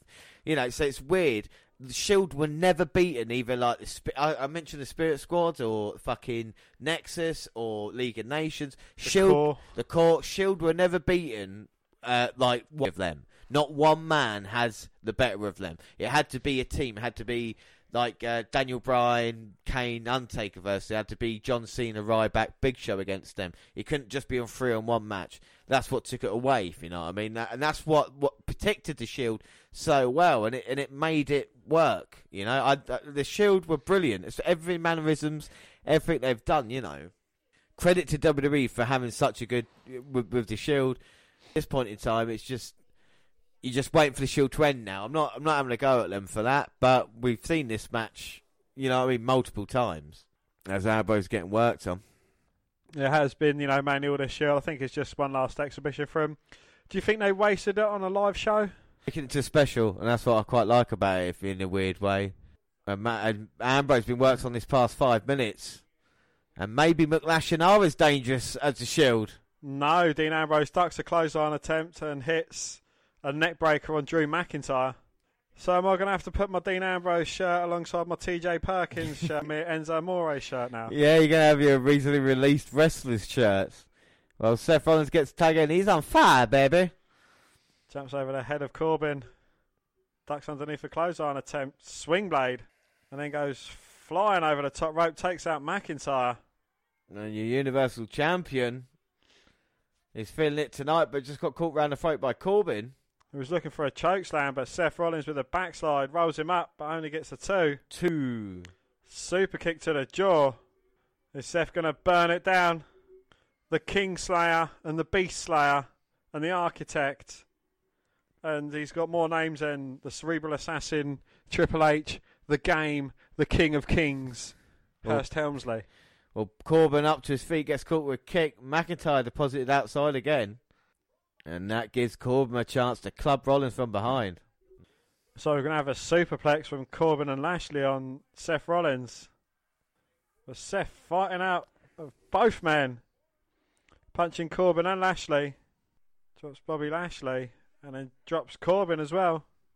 Flying crossbody. Gets the tag into Reigns. Huge clothesline to Lashley. Eliminates Corbin from the Rumble. Well, Roman goes for Superman punch, but gets caught by Lashley. Oh, delivers one to Corbin. But Lashley catches him with a back elbow. Back elbow. And then Reigns does like a lunatic Superman punch. Off, bouncing off the second rope. Reigns looking for Ambrose. Gets a tag in. Ambrose gets the hot tag. He's perched on top. Huge clothesline takedown to Lashley. Goes for the cover. Oh, but Drew making the save. Well, now McIntyre just pummeling Dean Ambrose. And that's part why Ambrose is leaving. Just the amount of beatings he's had from McIntyre. They know it Raw. And that's great tag teaming there. McIntyre putting Lashley in the corner. Tagging in Corbin now. And they do remind me of the Shield a little bit. They're going to finish Dean Ambrose. Suplex time. No, Seth catches him. Gives him a safe landing. But both of them get clocked. Lunatic lariat from Ambrose and a super kick from Rollins. Lashley's recovered. Look for the Dominator, but Ambrose blocking it. Oh, Ambrose gets down. Shield from Reigns. Spear from Reigns. And now Rollins there. Stomp to McIntyre. I forgot his name then. And then Corbin caught with dirty deeds. And Ambrose got a faraway look in his eyes. He could have pinned him and finished it there. But that's not how the Shield go down. He tags in Roman Reigns. Reigns tags in Seth Rollins. And is this going to be it now? Roman Reigns, Ambrose, Rollins for the last time. Ooh-rah! Triple powerbomb for the fans. Rollins with a cover. 3. And the Shield win. The final chapter here. Dan, what do you think of that match? It was a good exhibition match for the 3 guys. I think it was a good way to go out on a high. Hopefully it won't be the last time ever we see them. Maybe in a year or two's down the line, Dean Ambrose, might replenish his love for the business. Because, as much as I hate to see him leave, but you don't want to see someone stick around who's... It's kind of like he's lost his mojo and he's lost his passion for it. You want to see him, regenerate himself, come back even stronger, better, and see how things go a few years down the line. Yeah, I think that's the thing that we see with Dean Ambrose. I mean, we definitely know Rollins and Reigns are going to be leading the charge for WWE in the next few years as they celebrate it now. But I don't think it was a bad match. Like I said, I think you knew he was going to win from the outset. It looks like it's going to be a Shield final time, but Seth's got the microphone. A lot of respect and admiration for Ambrose, but you kind of feel why he wants to take time out. But it's nice, like you said, to leave. Not the right way, but he's gone now. He's not moaned about missing Mania, is he? Or that paycheck there, and he's. Well, if there's a way to leave, this is probably the best way to do it. Saying that though, Seth Rollins is one of the few guys to win the title in a proper heel fashion and win it in a proper babyface fashion as well, because Reigns is one of the babyface fashion, but he's not going to win it in a heel fashion, is he? Seth's saying he couldn't have done it without the Shield. Yeah, he wouldn't have done it if he hadn't turned his back on the Shield. So yeah. Dean Ambrose doesn't make it about himself the last moment leaving. He puts up his Shield brothers. Is that a noble thing to do? Oh, that's a lovely thing. Ambrose best on the mic he's been in years. Are they going to fist each other one last time in the ring? I think so. It looks like that way. 3 fists. There's Rollins, there's Ambrose. And there's Reigns. And for the final time, the Shield. Now, what an impact the Shield has had in WWE. Look about the greatest teams of all time. So, again, not a bad program on a WWE network. Something a little bit special, a little bit of a house show, but it made it into an important event, seeing as the Shield were involved. So I quite enjoyed it in that way. Even the Intercontinental title match and the women's match was enjoyable enough. And you Shield, and their final chapter is over. It is. But James, as we know, once the final chapter's over and the book's closed, we can always start another book. Exactly. Well, we move on. Last bit of new content, April 28th. For documentary fans, Beyond the Ring returns with a DDP documentary, Positively Living WWE DVD in 2017 for those wondering. And we move on now to 205 Live. And it is episode 124, April 9th.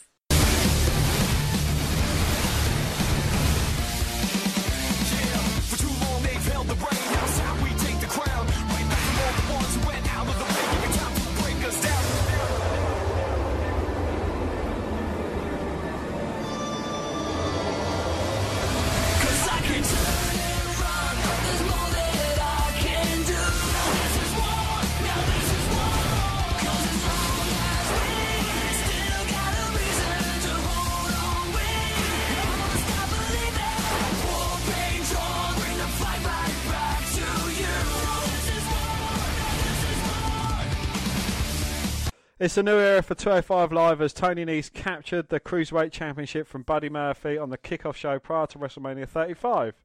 But would his reign be short-lived? We would soon find out, as Nese-Murphy rematch was set to be the main event for the post-WrestleMania episode of 205 Live. But before we got to that, versus Humberto Carrillo. On commentary, Nigel McGuinness, who may be WWE's business announcers, teased that Gallagher hadn't been listening to Drew Gulak based on the recent defeat against Lucha House Party. Gulak joined the announcers booth for this bout. Nothing like he didn't get to appear at WrestleMania, but he did put forth strong efforts in 3 matches at Access, where he was refreshing for a heel. Well, as expected for a Gallagher match, the tone was very technical from the beginning. While Humberto offered a total contrast by focusing on the purple brand wood, even based on the theme of the programme on aerial tactics, Vic Joseph asked Drew what would happen if the Superstar shake-up split Gulak from Gallagher, with Gulak saying that he'd hoped to keep in touch via social media. Well, as the pace quickened, Humberto hit a twisted senton onto the floor, and Humberto bounced off the ropes by turning his back from left to right, which was unusual. After some nifty strikes by both, Gulak pushed Humberto off the ropes to cause disqualification, though he continued attacking Carrillo afterwards. He was actually stopped by Gallagher, who, a babyface turn for Jack, it seems. I'd love that, and if he puts his lovely stripy trunks back on, it'd be absolute perfection. Well, backstage, Drake Maverick confirmed another battle between Oney Lorcan and Cedric Alexander for next week. And our main event is a WWE Cruiserweight Championship match. It's Tony Nese versus Buddy Murphy. And if Buddy Murphy loses 2 matches on the bounce, he must be shit. Just saying. Well, you know that main event is going to be a long time when you got all left as the entrances begin. Well, following some backstage promos by both champion and challenger, it was time for our WrestleMania rematch. Well, the announcers bring us fictitious fan discussion about Babyface getting a fluke victory in order to prove people wrong in a rematch, and I'll never get old of that. And we watched the WrestleMania match between the two, and it was an excellent match. Maybe not as good as maybe I thought it could have been, but to be on first at WrestleMania, kind of showed some talent to get the fans into it, which they did. And of course, Nese winning, it was a major upset. Major upset. But I'm hoping my man Buddy Murphy can retain or get back the Cruiserweight Championship and run 205 Live like he's done in the past 12 months. Side headlock by Nese, but Murphy just powers him down. And these two men just so evenly matched as well. They've been friends for so long. So this is a very interesting matchup between the two. Yes, of course. And Tony Nese thoroughly earned his opportunity here. Well, without doubt, coming through the hard qualifying process to get an opportunity at Murphy. And Murphy, who has been the dominant champion since October, got unstuck. And Tony Nese might just have Buddy's number. Oh, flying back. Well, I suppose, after hitting a flying back elbow, goes for a cover, but only a 2 count. But, 2. someone who's worked and trained with Buddy Murphy, you kind of know his strengths and weaknesses. So, you know what to watch out for, and you know what to hit him with. So maybe that's where he's kind of come unstuck. Maybe Tony Nese was kind of playing the long game by becoming friends with him in the first place, trying to lull him into a full sense of security, and then when the moment strikes, bang. Yeah, maybe Murphy Nese was the most dangerous man on the roster, so you keep your enemies even closer, didn't you, in that way? And this is the thing with Murphy, and we've seen with Nese not really had an opportunity to shine as of yet, and the first chance he does, he's kind of made it all the way through, which is a surprise. But I'm a huge fan of Tony Nese as well. There's no doubt about that. Well, even before Muddy Murphy came along, he was a fan of Tony Nese and his abs. Without a doubt, and he crept his back elbow, moonsault, but Murphy... Oh, a Matrix-style leap and a nip up underneath the clothesline, and a great combination. A couple of kicks and a trip, and it goes for a cover, but again, only another 2 count. 2. Tony Nese, can you see him going on to be a dominant champion? Well, it'd be interesting. I wouldn't mind seeing a little bit of a change. No offence to Tony Nese, but we've seen the dominant champion on 205 Live a bit too many times. I wouldn't mind seeing the title change every once in a while, or every couple of months, just to kind of freshen it up a little bit. Not that I want to see Nese losing... against Lindsay Dorado. Yeah, or against anybody coming up, But Murphy now's in a bit of trouble. He just pulled up with a knee. And this doesn't look good at all for Muddy Murphy. I think he's faking. How he's faking? You see the landing there. He jumped over knees and right onto that knee. He's caused him trouble in the past. I think he's faking. Oh, this is his biggest opportunity. This is his title rematch. And Charles Robinson, probably the best official in the business there. Still think he's faking. As soon as Nese turns his back, that's where Murphy's going to attack. No, Murphy slowly getting to his feet. And Nese turned his back, and Murphy did attack. Well, Murphy there takes advantage. But who's more stupid? The fool that gets fooled by the fool? Yes, it is. Nese is the idiot here. Him and Charles Robinson, who should know. And look at that, just folds Tony Nese up barricade.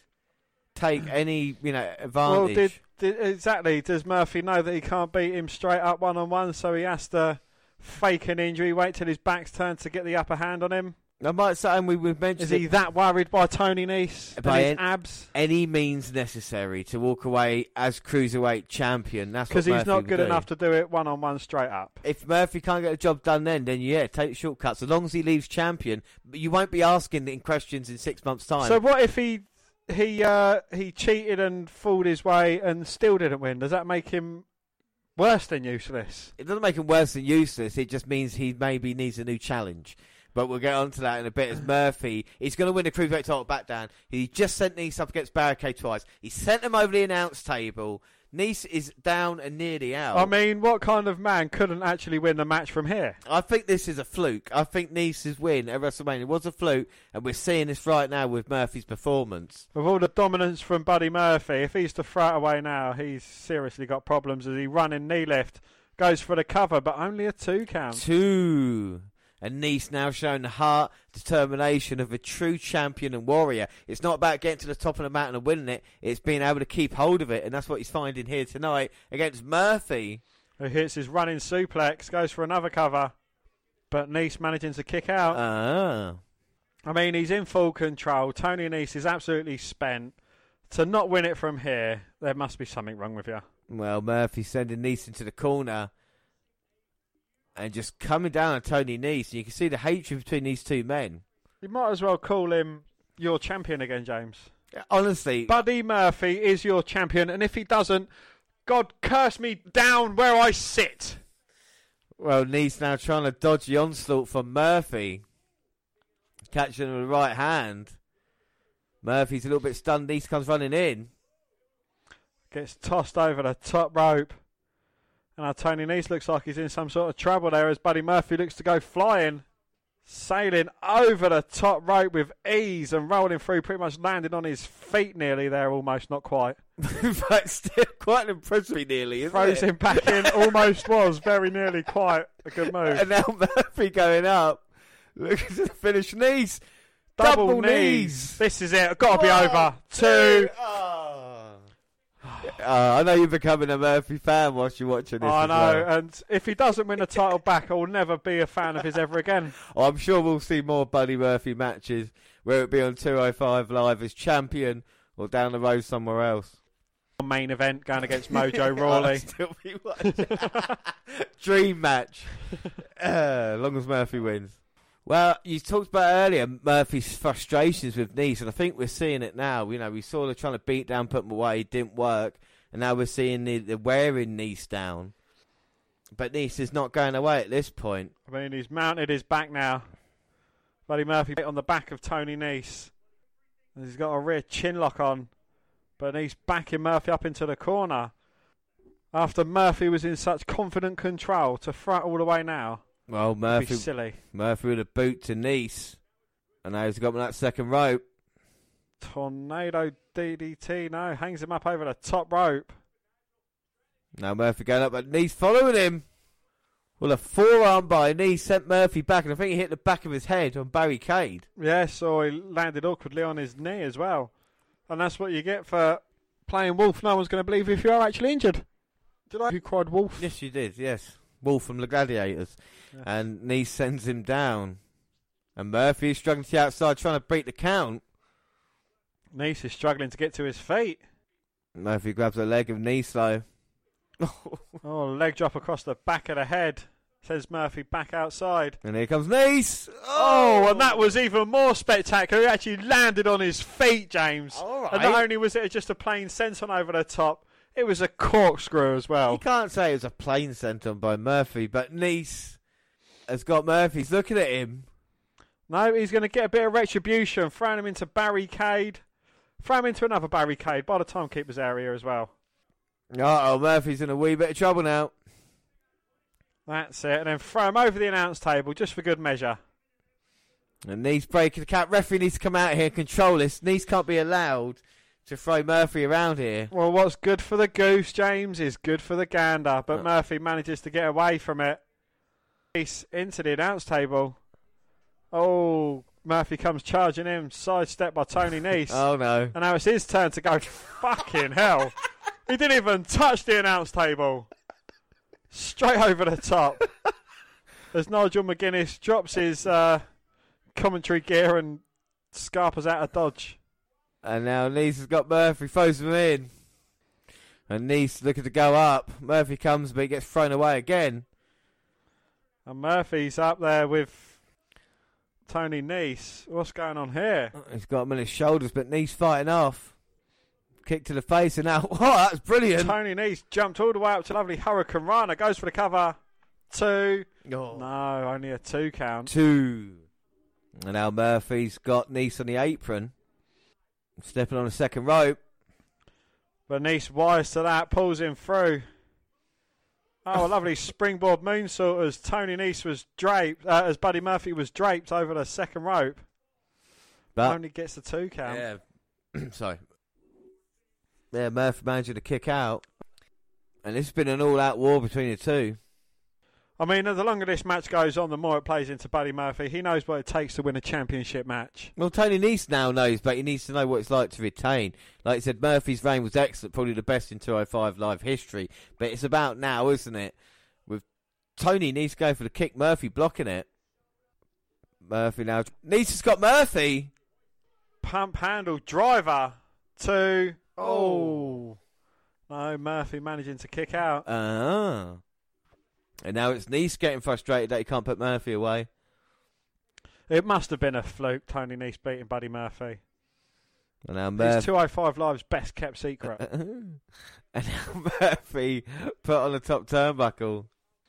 Buddy Murphy's going to get out of this. Oh, he does actually. He does, yeah. Tucks his head. Super kick as Tony Nese's head was against the turnbuckle. Sit out powerbomb. This has got to be it. 2. Oh. Nese somehow managed to get a shoulder up at 2. All it takes is a Murphy's Law, and this is over. Well, we haven't seen that yet, have we? And of course, we know how the double knees are dangerous as well. So each man not giving their best shot just yet. Come on, Buddy Murphy. You can do this. I believe in you. And now Murphy's got a hold of Nice's arms. Knee to the jaw. No, Nice caught it. And now Murphy's slapping him, but caught with a forearm. Oh, and a suplex into the turnbuckles from Nice. And now Nice has got him in perfect position. For the run-in Tony Nice. Here comes Nice, but Murphy up. Drags him through the second rope. Looks to maybe suplex him, but a couple of boots by Murphy. Oh! And a huge running knee turns Nice inside out. Tony Nice is done. There's no way he could retain this title now. That looked right out of a superhero movie. Both men flying outside. And Nice is maybe dead weight here now, but Murphy's struggling to get him in. As he looks at the announcer's table, back to Nice, back to the announcer's table. It's about the title, not about Nice. Murphy's forgetting at the moment. And Murphy's got something planned for Nice now. And the referee might have to stop this match for Tony Nice's safety. TKO. Or maybe Nice was just tricking Murphy like he was. Still dead weight. Murphy breaks the count. Oh! And Tony Nice backdrops Murphy through the announce table.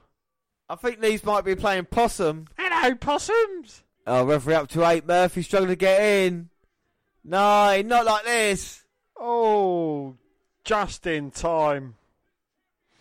Even Charles Robson like that was close. And Nice looking at Murphy, can't believe the fight. Well, neither man can get up to their feet. And now both men just trading big blows now. And Murphy with a nice combination, kicks. Oh, Nice side swipes the knee, hits him with a super kick. But Murphy follows that up with a huge clothesline, turns him inside out. Gut wrench, his first slam. Oh, only a 2 count though. 2. Oh, Murphy couldn't put away Tony Nice then. He can't believe it. And now he's going to look to finish it with Murphy's Law. It is all over now. Nice up. Bang! Murphy's Law. Hits it. 1, 2, 3. Oh. Whoa. Wow, I don't believe it. Nice managing to kick out. What the hell? What is it going to take? Oh, no. Take another Murphy's Law. No, huge knee to the face. Second knee to the face.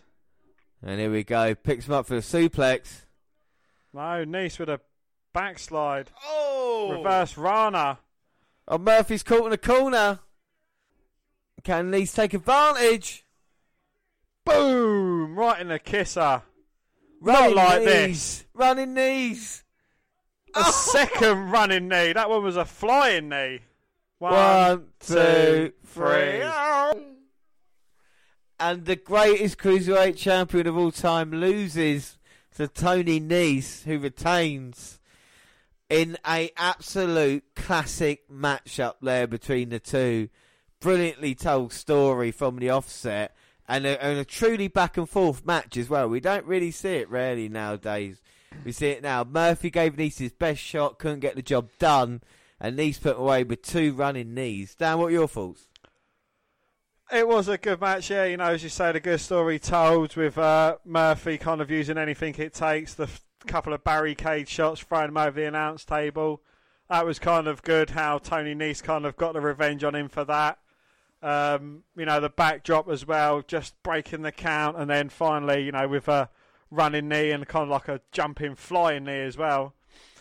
But does it kind of make the Murphy's Law look a bit redundant now that Tony Nice kicked out of it? No, I love it. It's kind of reminds me of the old-fashioned territory styles of like, your man's left now, he's going to move on.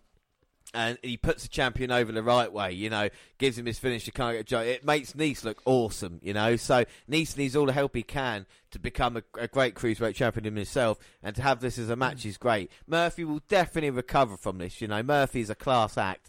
He's getting better and better. And another thing I really liked is that he tweeted out as well after this, like, I dominated the Cruiserweight Championship for 12 months. A man come along who was better than me at that time. Tony Nice, congratulations, you're going to be a great Cruiserweight Champion. You know, so Murphy is left 205 alive now. That's not the end of the Murphy story. He's going to face Velveteen Dream later for the North American Championship. But the story now is Tony Nice, and I think credit to him, you know.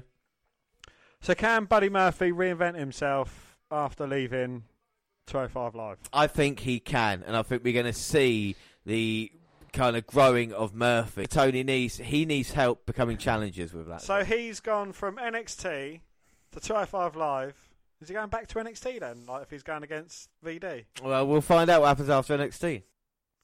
So we move on to our next episode, which is episode 125, the 16th of April. Yes, Cruiserweight Champion, your new Cruiserweight Champion. Tony Nese welcomes everybody to 205 Live. He says he did the impossible and seen shockwaves through all of 205 Live by winning the Cruiserweight Championship at WrestleMania.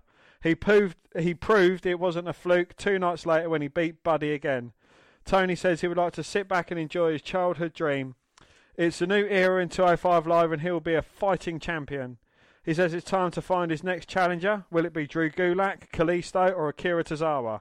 Will it be someone he has not faced before? We're in Quebec, Canada, and your announcers are Vic Joseph, Nigel McGuinness and Aidan English. Well, Drake Maverick is at ringside with the announced team, and Vic mentions Cedric Alexander's match and asks if this is his last match on 205 Live. Drake says if this is his last match on 205, he wants to thank Cedric for all he has done. Well, the Lucha House Party comes out. They want to know who is ready for the Lucha House Party. Lynch says Grand Metallic is going to tear the house down tonight.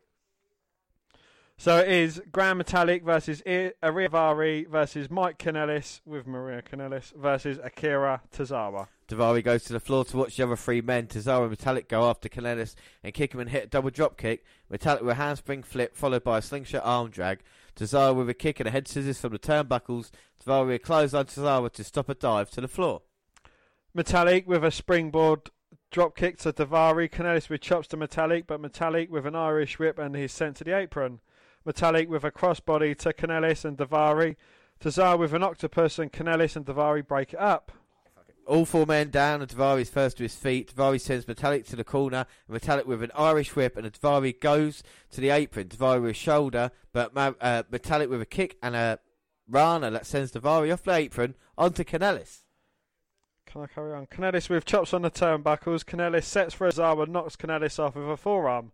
Tozawa goes for the back senton, but Kanellis gets his knees up, and Kanellis with a swing reverse neck breaker. Metallic breaks up the cover. Kanellis sends Metallic to the floor, and Daivari sends Kanellis to the floor and gets the 3 count on Tozawa. Winner, Aria Daivari. We see Only Lorcan in the back, and he says since the Cruiserweight division has been recreated, Cedric Alexander has been the anchor of the division. Everything comes to an end. And he says he wants to lead this division into the future if he cannot not worthy to be the leader. And Cedric Alexander says it is a huge opportunity to go to Raw.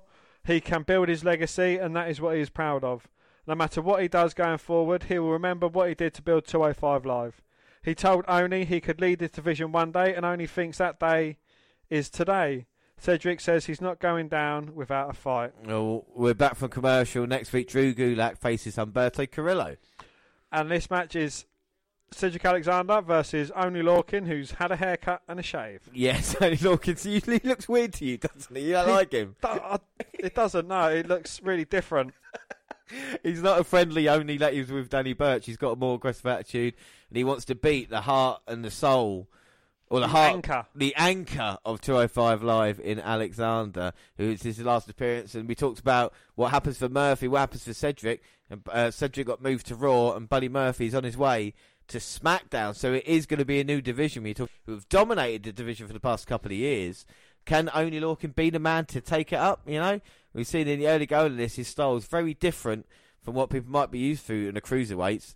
More kind of like Drew Gulak with a very technical and taking Alexander down. He can't really get started in this one. But we both absolutely love Only Lorcan and Danny Burch. I know Danny Burch isn't here, but you know, as a tag team, they're great. Would you rather have them together as a tag team or only in singles action? I love them as a tag team together. Cedric jumps over the top. Only Lorcan turns around, gets caught. Oh, Rana throws him. Walks into a drop kick. Alexander goes down low, takes the knees out, and then a kick to the head. And now Cedric in this match. It's taken him a little while. Only's been on top. He looked like he flew with a bit of hesitation, though. And Only sidestepped him and threw him into barricade. And now throws him into the LED boards at the edge of the ring. Well, the thing is, you got to say Cedric might not be focused on this match. You know, he knows moving to Raw. You know, he might be featured more. You know, looking towards the future. But Randy Lorcan, this is the future. He says if he can't beat Cedric, he doesn't deserve to be in this division. So he's more focused, and Cedric maybe's got the eye, taking his eye off the ball. Maybe he's got a bit of gut wrench, just choking all the life out of him. Cedric now getting out of it finally, taking down only. Drop kick. Oh, a huge drop kick to the back of the head. And now Cedric to this match. Clothesline back elbow. Now catching Oni's kick. Huge spinning back elbow knocks Oni into the corner. Or a man who looks like Oni anyway. Cedric runs in Oni to the outside. Kick to the back of the head. Springboards in. Face first to the mat. 1, 2. Oh. Well, somehow Lorcan managing to kick out. And now both men just exchanging chops here. Vicious offense. Only now on the second rope. Goes to a blockbuster, but Cedric dodges. Michinoku driver. Oh, no. Lorcan managing to kick out. Now Cedric taking down the arm pad, and he means business. Looking for the lumbar check, but only Lorcan very wisely holding on to the head. It knocked only silly, and now Cedric with another kick. Looking to finish this now. Handspring. Oh, but a huge uppercut. Oh, what? Back from Lorcan as Alexander was running in. And now only looking to finish him off for that half Nelson suplex. But Cedric blocking with all his life. Oh, and only Lorcan going down low with a chop block. A huge powerbomb. Rolls him up for the cover. And turns it over for the half Boston Crab. Not a wasted motion there for Oni. And Cedric was struggling with that bottom rope, but Lorcan's pulling him right back in and sat down now. And now Lorcan with a chop just sending Cedric into the corner. And now Lorcan putting Alexander on top turnbuckle. Now Lorcan's going to try and hit something big to put away Alexander. Half Nelson off the top. Alexander holding on and trying to fight off only Lorcan as much as he can. Hangs him up on the top rope. And now Alexander looks to try and take advantage. Cedric flying over the top rope. Takes down Lorcan. Lorcan sent in now. Alexander looking to put him away. Alexander looking to springboard his way back in. And a huge uppercut by Lorcan as Alexander was on his way into the ring. I don't think he just caught him on the chin. I think he caught him by surprise as well. And now both men just up face to face. And it's been a war of attrition here tonight. And we still don't know which way this is going to go. And now it's Alexander and Lorcan exchanging huge chops and right hands. As they're perched in a very precarious position on the edge of the ring apron. One false move and someone's going down. Oh, but I love this move by Lorcan. Just catches Cedric round the face. And Lorcan's got a devious look in his eyes. Oh. Lorcan looking for one more, but Alexander catches him. And now it's Cedric's turn to hit him with some slaps. Big boot to the face. But Lorcan is still there to take the punishment. Catches the third attempt, spins him round. Oh my God, Lorcan's got Cedric. Half and half on the ring apron. And Alexander folded up like an accordion. As Lorcan throws him back into the ring. I don't think Cedric knows where he is. Clothesline turns Alexander inside out. Cedric still scrambling around. Half and half again in the ring. Lorcan. 1, 2, 3. Yeah. And only Lorcan beats the Soul and the Anchor and the legend, which is Cedric Alexander here on 205 Live. What do you think of the match, Dan? Boring, if I'm being totally honest with you. Until the end segments, it was boring. I know we say about telling a story and, like, you know, a longer match is normally better, but this one you could have told the story in a shorter match. I know it kind of boils down to the determination of only Lorcan of finally getting over on Cedric Alexander as he's leaving as well. Yeah, that is a good point for him, but you know, it was far too long. Yeah, of course it was. But that therein lies the problem, you know, because of the styles and everything like this. It was a good match, but sometimes giving too much. And Lorcan now afterwards, we can see a bit of respect. Or 205, the crowd respecting Cedric. So is Lorcan going to put himself over as a face or a heel? I don't know, he's offering the hand. And after that war, Lorcan thanking him, you can see the battle scars. And Cedric left to get the respect of 205 Live, and he's been a great competitor on this brand as well ever since the start of the CWC, and he moves on now to hopefully bigger and better things. Fair play to him, but fair play to Only Lorcan as well for getting the victory. Anyway, move on, episode 126, and it's the 23rd of April. Alright, well, Drew Gulak welcomes us to 205 Live. He says, up is down and down is up. He understands if you're confused. Tony Nese defied the odds to become the champion. Cedric Cuddy Murphy leave 205 Live. Only Lorcan faces Aria Daivari to determine Tony Nese's opponent. Drew says the Cruiserweight title will eventually be around his waist, but he has unfinished business against his ungrateful student, Humberto Carrillo. Humberto will learn the lesson that when you step to Drew Gulak, you will tap out. Well, we are in Lincoln, Nebraska, and we announced that our Vic Joseph and Aidan English. Nigel is in assignment at the UK Performance Centre, so they are joined by David Utunga. Well, Jack Gallagher said he had to get some stitches, so he could not be there tonight. Jack asked, what has Drew Gulak done for him? Drew used Jack to further his goals. His suspicions were confirmed in his match against Humberto. You will respect him as an adversary. So match number 1, Drew Gulak versus Humberto Carrillo. They lock up and Drew gets a near fall, and then they wrestle throughout. Right, let's try and work this one out. Gulak tries to ground him early and try and take the speed and force that Humberto Carrillo is kind of known for. We've seen him recently. He's been impressive, hasn't he, Dan Humberto, you know? He has, yes. He's a good high-flying fellow with his little boing flip. Yeah, I don't think it's called boing flip, but we were impressed with what we saw. But Gulak can grind with the best of them, one of the best technical wrestlers out there, and just trying to stop and trying to take Carrillo off his game. But Gulak will control most of the match, but like you said, Carrillo gets the upset victory, I would say, by many. You know, what did you think of the match, Dan? It was quite a long match. Lots happened in the match. But it wasn't terrible, and it kind of put in Carrillo over. But what are they going to do with Gulak now? I mean, he's come close. Yeah, I mean, therein lies the problem. So pushing Carrillo, you would see Gulak as a good adversary for Nese. But are they going to go with that, or are they going to go with maybe Jack and Carrillo teaming up for a little bit as well? Well, we go to Only Lorcan, and he says he's been training and making sacrifices for more than 10 years. He wanted to go to the WWE and become a champion. It stands between him and a title match, Aria Daivari. He's not about flash, he just wants to fight.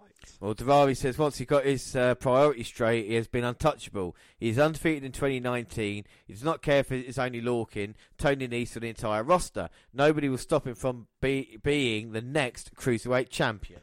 Well, we're back from commercial, and Drake Maverick is telling Maria Kanellis that she's getting involved in her husband's matches. Shows up, and Drake tells him to stay back. Maria says that Tozawa is a coward. Brian says Tozawa can do his own fights. Brian says he's leaving because he is only a distraction. Akira Tozawa attacks Mike Kanellis, and then he's held back, and that allows Mike to punch Tozawa. Well, before our main event starts, the Cruiserweight champion Tony Nese makes his way to the ring to join commentary for the match. And main event is Daivari versus Lorcan in a #1 contendership match. Well, they lock up, and Lorcan with a clean break. They lock up, and Lorcan with a hammerlock, and Daivari with a reversal. Lorcan escapes a hammerlock, clothesline attempt by Daivari. They go for a test of strength, but Daivari with a kick. Lorcan avoids a hammerlock clothesline, and Daivari avoids a half-and-half suplex. Daivari goes for the floor, Lorcan with a side headlock, and Daivari with a cobra clutch. But Lorcan gets to the ropes, and Daivari releases a hold. Lorcan with a side headlock takedown. Daivari gets a near fall with a roll-up, while Lorcan holds on to the side headlock. Daivari goes for a suplex, but Lorcan counters and hits a suplex of his own. Lorcan with European uppercuts. Lorcan with a kick and a chop, followed by a drop kick that sends Daivari to the floor. Lorcan with Pescado. I can't even say the fucking word. Pescado. Daivari with an elbow to escape the half-and-half attempt. Daivari with a boot, and he comes off the turnbuckles, but Lorcan with a European uppercut and a running blockbuster for a near fall.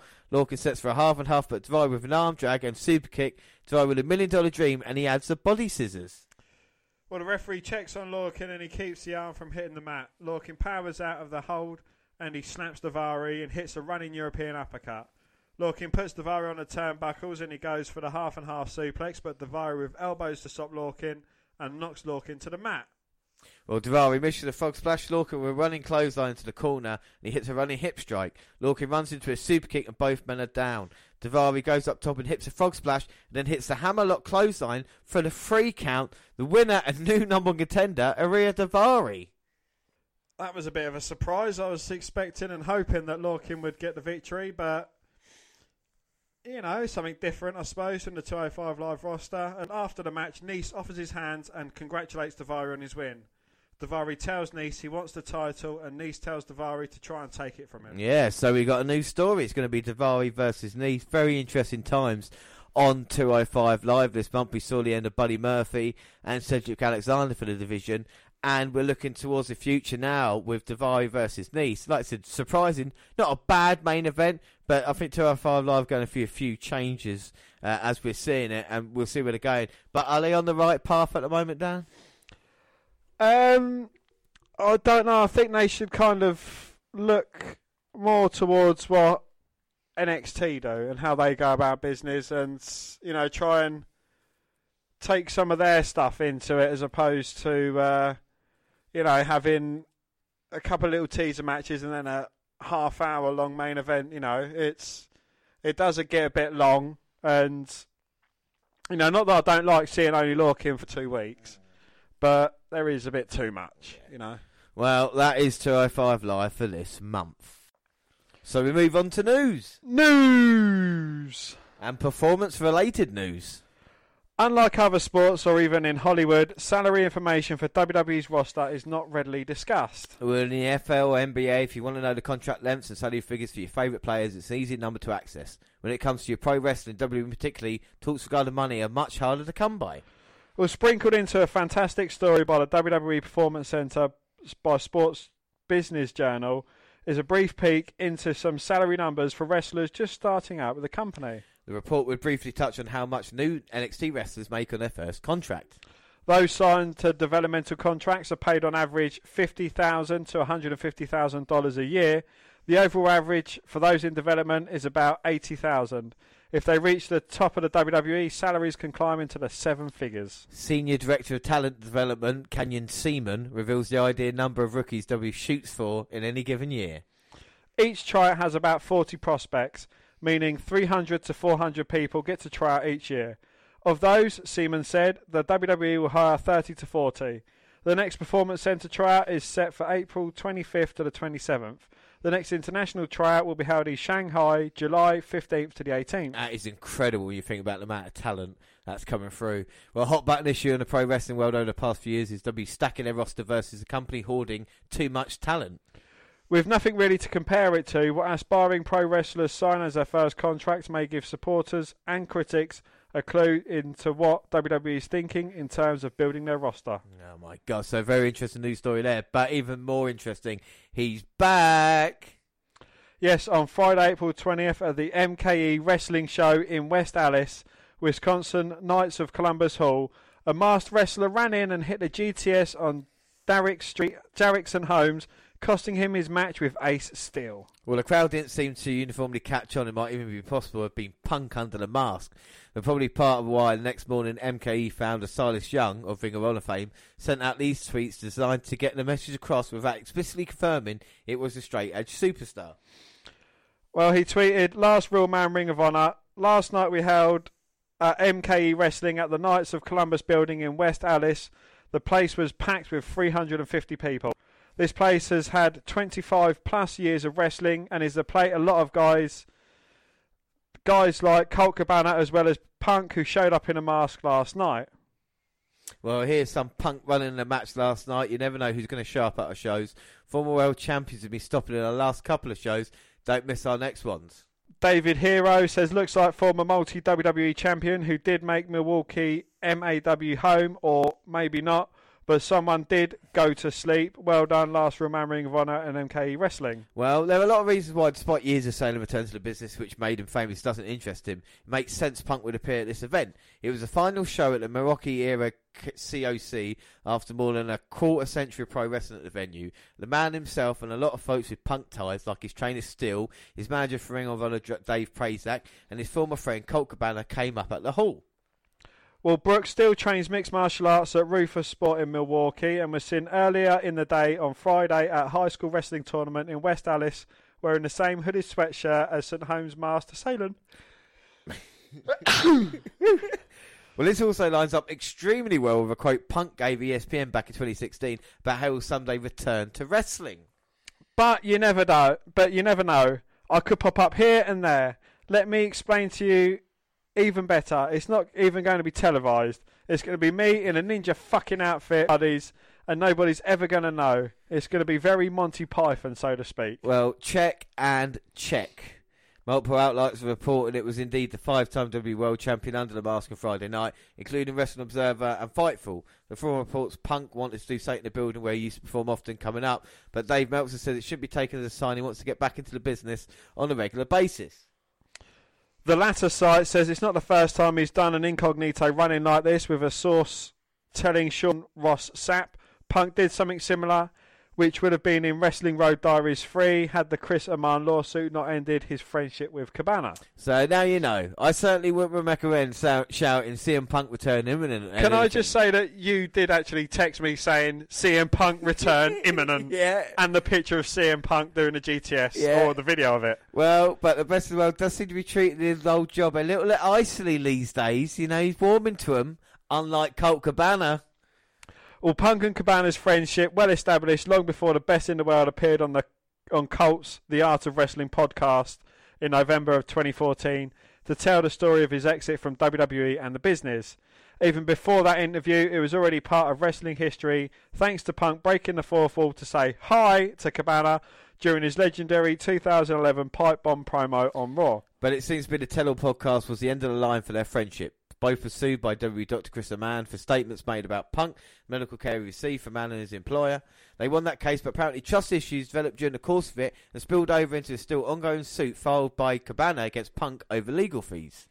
If the ongoing litigation wasn't evidence that the two Chicagoans have inconceivable differences, a Twitter convo between Punk and comedian and podcaster Ron Finches provides more. Well, last week when Punk shared a story about Eddie Guerrero on Rey Mysterio's Instagram, it generated a lot of interest in hearing more wrestling tales and takes from the straight-edge superstar.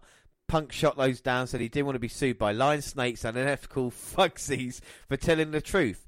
That didn't deter former DDT Pro Ironman heavyweight champion Funches, who in since deleted his message, asked Punk to come on his pod. Well, it's hard not to read Punk's shots from their subsequent exchange as being about Cabana. Punk said, promise not to sue me for being a good friend, then sign a legally binding agreement that you're not a greedy steaming pile of ungrateful snake shit, and I'll consider it. And that's why I don't think CM Punk and Colt Cabana are ever getting... Well, let's make sure we never turn into CM Punk and Colt Cabana. But we move on to the Superstar Shake-Up. Well, Charlotte Flair and Andrade are apparently engaged, which explains why Andrade enjoyed such a short-lived tenure on Raw. Yeah. Pro Wrestling Sheets via Saturday first reported Andrade and his manager Zelina Vega will be staying on SmackDown Live after initially moving to Raw as part of the Superstar Shake-Up. Well, Brad Shepard followed up to report Flair used her pull to request the change, and WWE requested because her and Andrade are engaged to be married. Well, the source also said they believe the engagement is supposed to be announced next month. I've told that Ric Flair, among others, are not convinced that this is a good idea because they believe she is moving too fast. Hasn't she already been divorced? She has been, yeah, and sued with the WWE. They sued her and the WWE. Anyway, I spoke to a source in WWE about Andrade being moved to SmackDown Live after originally being drafted to Raw. I'm told the reason is because she used to request the change. Special consideration is usually given to married or engaged couples, and they're engaged. Yeah, Shepard noted the company will give strong consideration to keep the couples together when they're either married or engaged. For example, Naomi and Jimmy Uso, who are married, both moved from SmackDown Live to Raw during a shake-up. Well, Flair and Andrade walked the red carpet together prior to WWE's Hall of Fame ceremony during WrestleMania weekend. Following WrestleMania 35, they vacationed together in the Dominican Republic. If WWE had any sense, it would learn lean hard into Andrade and Flair's real-life relationship. Well, separately, they're excellent heels and strong in-ring workers. Together, they could rule SmackDown Live with an iron fist as WWE's top power couple. So we'll see what happens on SmackDown. But cards subject to change in our next news story. Yes, the WWE Backlash pay-per-view will be happening in late June instead of being cancelled altogether. Yeah, there were reports of Backlash being cancelled after originally being scheduled for June 16th in San Diego due to the next Saudi Arabia event being scheduled for Friday, June 7th. Meltzer noted on Wrestling Observer Radio that Backlash is now scheduled for June 23rd for Tacoma, Washington. The date originally scheduled for Backlash June 16th in San Diego will now be a regular non-televised live event for the Raw brand, and tickets go on sale April 26th. Yeah, the next event for Saudi Arabia has not been confirmed from June 7th, but the company is moving forward with the idea that it happen on that date because they've started making moves towards producing the event. WWE still has domestic live events scheduled for that. The Saudi show is to take place Sunday 9th in Stockton and Sunday June the 9th in Fresno, California. The show planned for that weekend in Denver, Colorado was moved to Saturday, June the 15th, and the show planned for Salt Lake City was moved to Sunday, June 16th. Yeah, the change to the Backlash was made because WWE didn't want to run pay-per-view events 2 weekends in a row, which makes sense, but I'm more excited for Backlash than I am for Saudi Arabia show. The money show. I mean, so close after Money in the Bank as well. And on to injuries. Daniel Bryan has not been seen on WWE programming since his loss to Kofi Kingston at WrestleMania 35, and that's apparently because he's dealing with an undisclosed injury. Yeah, it's been reported Bryan was pulled from the weekend's live events in Madison, Wisconsin and Rochester, Minnesota. Bryan is currently being advertised for SmackDown Live, but of course didn't appear either. His status is currently shrouded in mystery, which is chilling concern anyone who's followed Bryan's recent career. Yes, Bryan was forced to retire in 2016 due to concussions. Despite Bryan getting clearance from several independent doctors, WWE refused to clear him until he made his in-ring return March 2018. Well, everyone, even with remote interest in WWE, waiting for the high hopes that Bryan's injury is minor. But you never know, especially with Daniel Bryan. Let's hope they just give... We talked about earlier about giving people time off. Hopefully maybe they're giving Bryan a couple of, maybe a month or so to recharge batteries and then come back. Yes, yes, Daniel Bryan. Yeah. Team Extreme. Yeah, more injuries, and SmackDown Tag Team Champion Jeff Hardy recently suffered an injury. It was reported that Hardy got injured while working Saturday night's SmackDown Live event in Madison, Wisconsin, with the Hardys teamed up to defeat the Usos. Well, Hardy appeared to have suffered some sort of leg injury. Jeff didn't work Saturday's live event, but rather appeared in the corner of Matt, who beat Jimmy Uso. Fans in attendance noted that Jeff was limping significantly. Yes, at Monday's show in Sioux City at the Tyson Event Center, Matt teamed with R-Truth to defeat Carl Anderson and Luke Gallows, and we hope to have a further update shortly. Yeah, don't call me shortly. Well, on to departures, and Dustin Rhodes announced his departure from WWE and said a goodbye to the Goldust character in a series of social media posts Sunday. That was an absolutely beautiful video. Did you see it? Yeah, I saw the video. Posting it away, yeah. Yeah. What are your thoughts on... Well, actually, let's read this and then we'll get your thoughts on Goldust. Well, Dustin Rhodes, official statement, done on my own terms. Thank you to the WWE Universe and WWE, the world of entertainment, #wrestling, #Dustin Rhodes. He posted a really long thing on Twitter as well. It was red, it was really, really nice. And you had a lot of respect for Goldust, haven't you? I do, yes. He's been around in WWE for a very, very long time, and he gets better and quicker as he gets older. Yeah, without doubt. I mean, Rhodes 50 was announced as his brother's Cody's opponent at a Double or Nothing event early in the day. The matchup had been teased in previous Road to All of Nothing episodes, but Dustin had strong denials about leaving WWE. The speculation turned out to be completely accurate, as episode 13 featured Dustin talking at length about his relationship with Cody and why he wants to defeat his brother at the pay-per-view May 25th. I know everything there is to know about my little brother Cody, Dustin said, and he's one egotistical son of a bitch. So many times I've told him how proud I am of him, how much I love him, and how Dad would be proud of him, and everything that he's accomplished. Never, not one time, as he said, thanks man, I really do value your opinion. You're wonderful, I love you to death. Well, Dustin and Cody Rhodes were tag team champions twice in WWE, most recently when Cody was using the much bemoaned Stardust gimmick.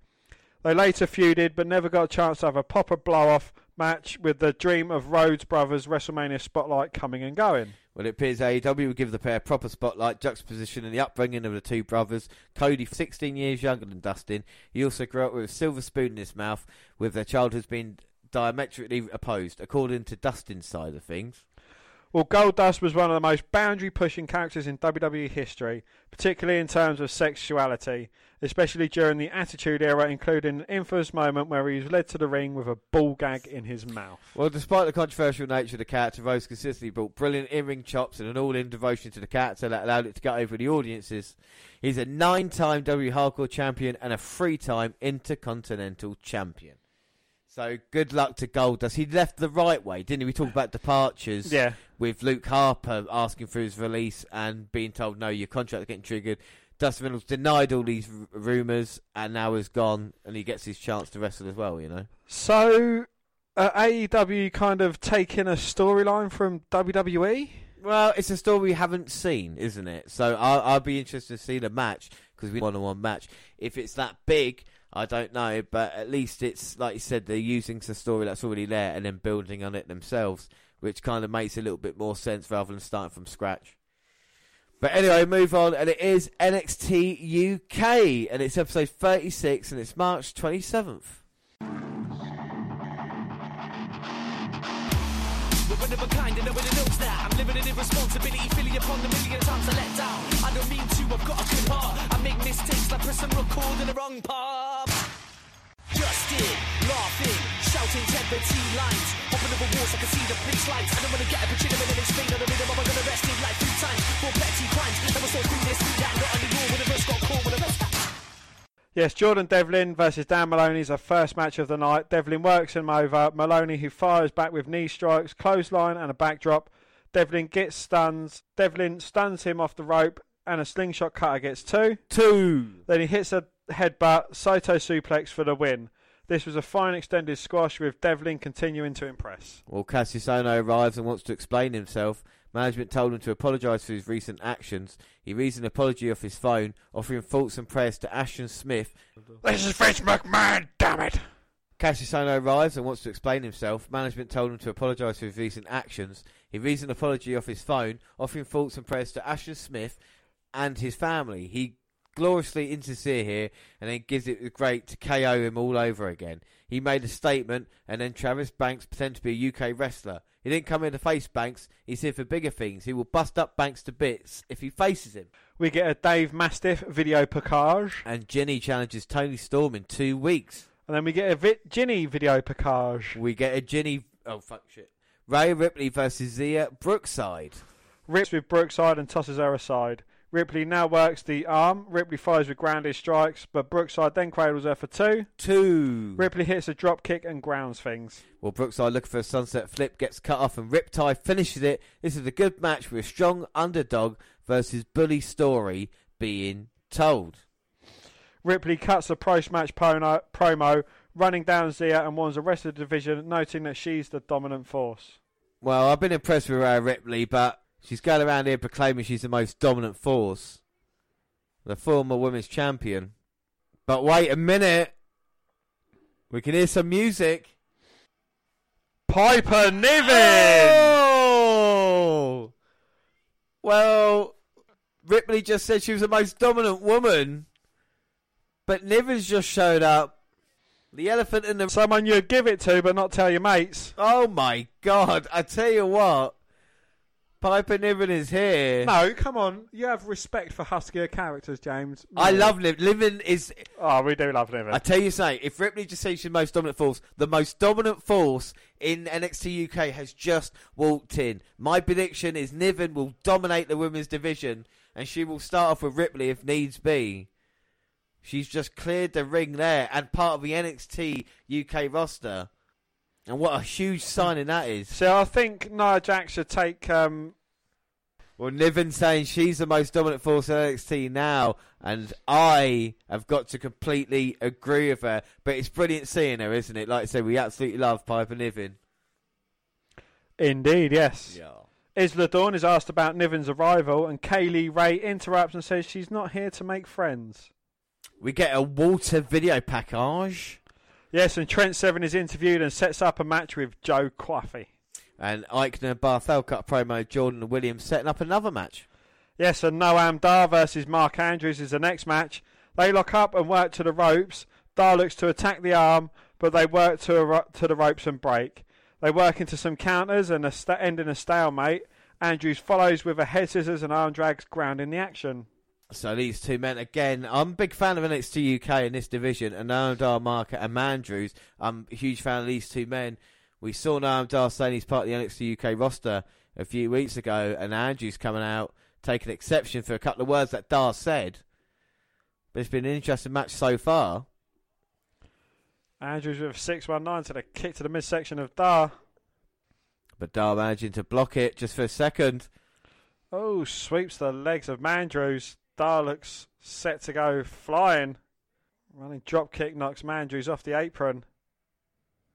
Is Dar going to go over the top? Well, he looks extremely confident right now, as he's got control of Mandrews.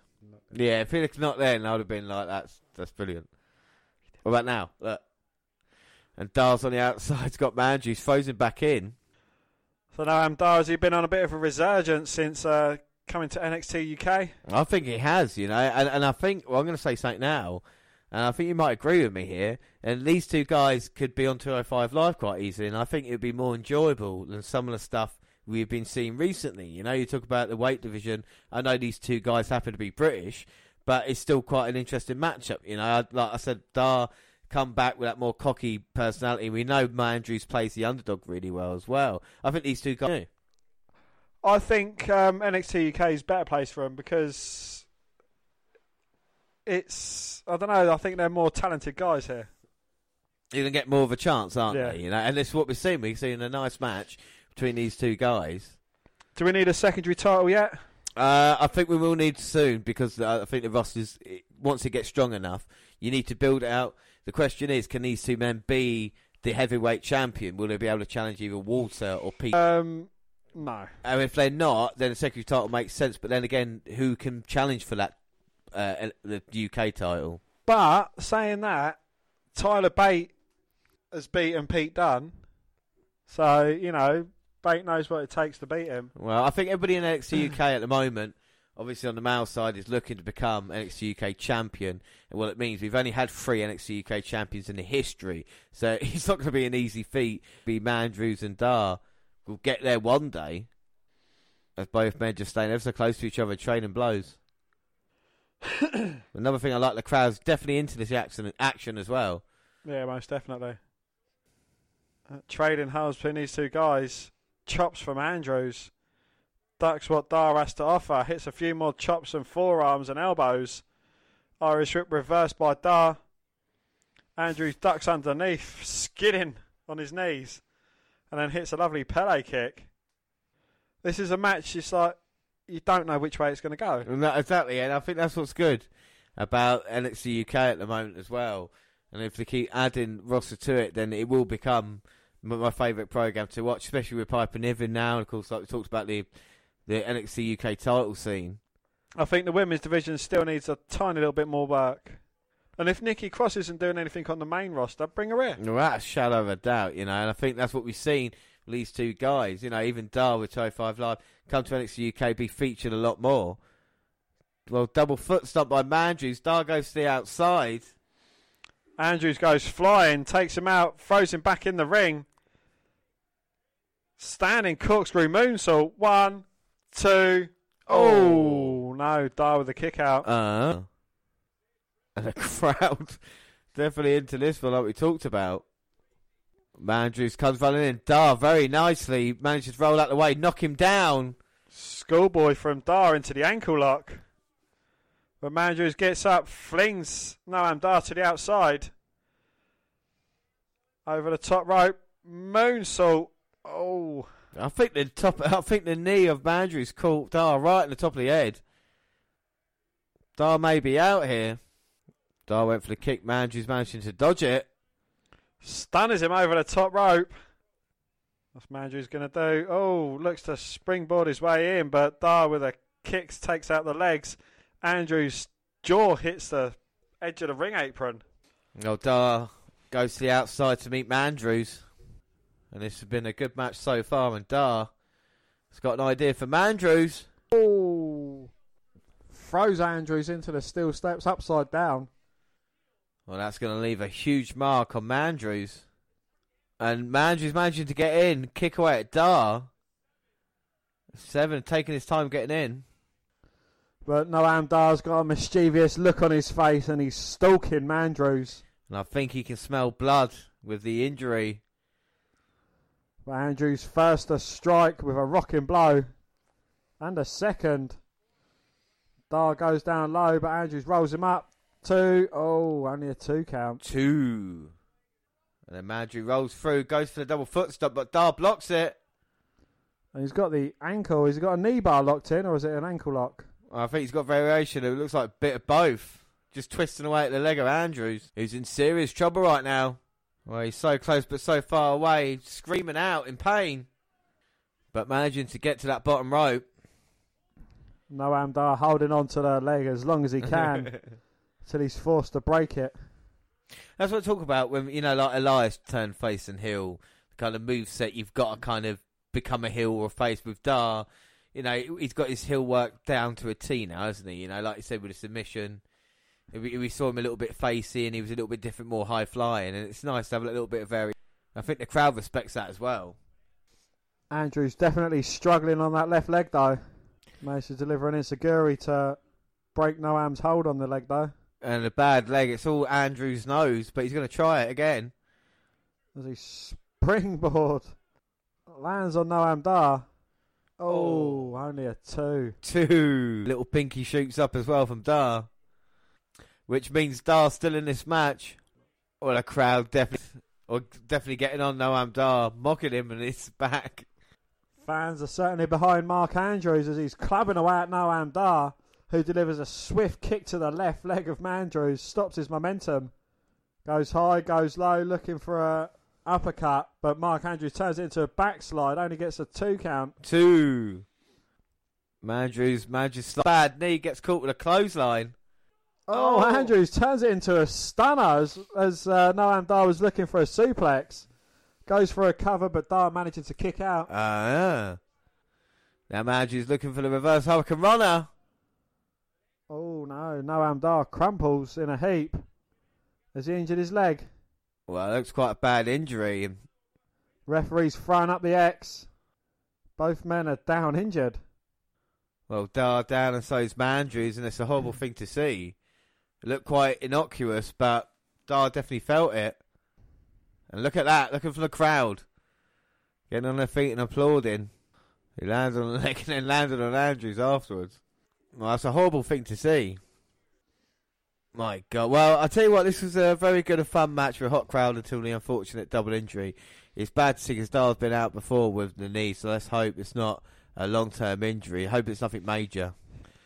Up next, Dunn and Walter signed a takeover contract for the takeover that we've already seen. Yeah, we watched that on our live show, of course, for NXT TakeOver, and we all know what happened, don't we, after that, unfortunately.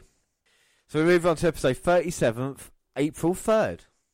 Yes, Kenny Williams and Amir Jordan defeated Marcel Barthel and Fabian Eichner. Yeah, in NXT UK's opening match, looked as if Kenny Williams and Amir Jordan's recently good fortune might finally have been coming to an end when they locked arms with the dominant force of Marcel Barthel and Fabian Eichner.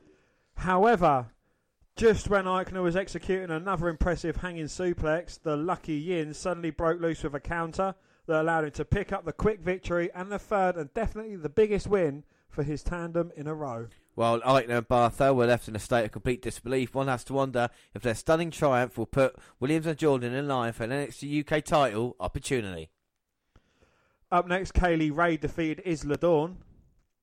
And not feeling the least bit allegiant towards her fellow Scotsman, Isla Dawn, Kaylee Ray went to battle against the White Witch in a second matchup on NXT UK. In the final moments of the hard-fought contest, Ray delivered a painful overhead chop into the super kick before getting her opponent up in a Widow's Peak and driving Dawn's face hard into the canvas in the centre of the ring for the impressive 3 count. Zach Gibson and James Drake vow to raise the prestige of the NXT UK tag team titles. Although their NXT UK tag team title match against Oney Lorcan and Danny Burch several weeks ago has left Zach Gibson currently not medically cleared to complete, the grizzled young vets emerged to address the NXT UK universe, belittling would-be contenders like Kenny Williams and Amir Jordan, and declaring themselves the new guard who will run the table in the locker room and within the NXT UK universe. Up next was a matchup, Joe Coffey defeating Trent Seven. And after Joe Coffey referred to Trent Seven as dead weight in his quest to get Gallus back on top of any, the two competitors squared off in the show's final main event match before WrestleMania weekend. Well, in the height of the knockdown drag-out brawl between inside and outside the ring, Coffey miraculously kicked out of his opponent's 7-star lariat. This allowed the Iron King to take advantage of the injured back of his adversary, where he targeted throughout the contest and followed up by a powerbomb by making the Artful Dodger tap out to the Boston Crab. So very interesting main event there, and a very interesting episode of NXT UK. Next on episode 38, and it's the 10th of April. Skydome Arena in Coventry, England, played host to a huge night for the women of NXT UK. Not only was Toni Storm defending her title, but the debut of the game changer, Piper Niven. Well, before all that, our first match of the night was Travis Banks versus Cassius Ohno. Things started off very slow, but once they got going, this ended up being a pretty good match. Yeah, Banks landed a few big kicks, sending Ohno to the floor. Banks then went for a dive, but Ohno caught him and landed a big boot. Back in the ring, Ohno went for a moonsault, but Banks moved. Banks went right back to the kicks, but Ohno hit the knee to Banks' bad shoulder, which turned the match around completely. Ohno ran after the shoulder for the rest of the match and nearly got the victory, but Banks refused to quit. After pinning exchanges followed a Kiwi Crusher from Banks and Rubik's Cube driver from Ohno, neither man could manage to score a pinfall. Banks eventually got the better of a pinning combination exchange, earning the win in the process. So Travis Banks gets a huge victory there over Cassius Ohno to beat Ohno at the moment in NXT UK is Walter, who is the NXT UK champion. But up next, we're going to see the debut of Piper Niven going against Killer Kelly. Piper watch. Piper is just, it's going to change it. We were so impressed with her in the Mae Young Classic. What makes Piper Niven so different, you know? It's obviously, you can see she's slightly larger than most of the other women, but she still can deliver in the ring. I mean, she's just a good technical worker, I think. I think she's a lot different than most people would think. Like I said, if you see Nia Jax, Piper Niven is nothing like that. She's completely different. She wrestles more like Toni Storm than anything else. And the wars she's had with Toni Storm makes me really excited for the future of the NXT UK division. Who's this with? Oh, this is my boyfriend, James. Oh, you're live on the network. Yeah, we do the WNR podcast. There you go, Dan. So Piper Niven is here, and she's ready for action. And she's only 27 years old, Dan. I mean, her future's right ahead of her. So here we go. Piper Niven's debut against Killer Kelly, who was herself in the Mae Young Classic in 2018. But we're seeing it. We saw her arriving and telling Rhea Ripley what it's all about, and we're going to see tonight. Collar and elbow tie up to start. Piper's definitely got a strength advantage over Kelly. Off for the hand, though. That's nice. Bit of respect. Another collar and elbow tie up. Niven's got the hand. They're just trying to work Niven, but Niven's not been knocked off her feet. But look at that. Swinging her down, trying to get out of it. Just a shoulder block takedown for Piper Niven. Now just picking her up. Slams her down. It's a massive slam. Running senton. She's not finished yet, though. Oh, flying crossbody. 1, 2. No, Kelly managing to kick out. Well, fair play to Killer Kelly there. And Kelly might be going out here. Well, Niven has won women's titles in Japan, in America, in the UK, all across Europe. And she's coming now to NXT UK to send a message to the entire women's division. Irish Whip sending Kelly into the corner. Piper following it up. Kelly sidestepping. Now she's working away at the punches. Now it's Kelly's turn to come charging in with a big boot to the face. That's what she needs to do. Now go look to suplex Niven. Piper just picking her up, chucking over her shoulder. Kelly's got the backslide though and a sleeper locked in. And Niven might be going out here. Killer Kelly might pull off a huge upset. You pretty fit. But her cock's still bigger than Mark Darder's. And now she's got hold of Kelly, just backs her up into the corner. Kelly down in the corner. Uh-oh, here comes Niven. Oh, cannonball. And this might be the end now. Picks up Kelly. Michinoku driver. 1, 2, 3. Well, very impressive there by Piper Niven. Dan, what are your thoughts? Yeah, Piper Niven's certainly going to be a game changer for the women's division in NXT UK. You can guarantee that. So she came, she saw, she conquered, and she would have eyes on the NXT UK women's title. And of course, that'll be on the line in our main event. But our next match is Joseph Connors versus Jack Stars. Yes, Connors and Stars went back and forth early on. Stars showed a good amount of fight and really hung in there, probably longer than he should have. Well, Connors, in fact, his cockiness almost cost him the match, but he ended up getting the W anyway. And of course, Joseph Connors wins, and we move on to our main event. Ginny versus Tony Storm. The NXT UK women's title on the line. And Storm means business. And oh my word. This is a huge opportunity for This is a huge opportunity for Ginny, though. It is, and look how she's starting this. Both women running towards each other at the bell. And Ginny's got the advantage in the strike so far. But as we've said, and as we've seen in every single Tony Storm match, she absorbs all the punishment early on and then gets the victory in the end. Yeah, I think Tony Storm's got to be one of my favourites now in the entire women's kind of division. I don't fucking know. No, I like Tony Storm. I like Piper Niven. I've supported Tony Storm from the fucking beginning. Yeah, I like Kaylee Ray. I like Io Shirai. I like Kairi Sane. I like Oscar. I love eating candy floss. Well, I know you like candy floss. I like Tony Storm, Candy Floss, Liv Morgan, Alexa Bliss, Mandy Rose. Mandy Rose is alright. Have you got a type? I don't know. No. What are you talking about? Well, Tony Storm there, taking control of Ginny, putting in a half Boston Crab. Transitions into a version of the STF. And Ginny's in sort of trouble. And I've had an issue with Ginny in the past with being a little bit too skinny Ginny, yeah. Oh, just because you like Piper Niven? I'm that'd be a fucking match. That would. Niven would destroy. We would never see Ginny ever again.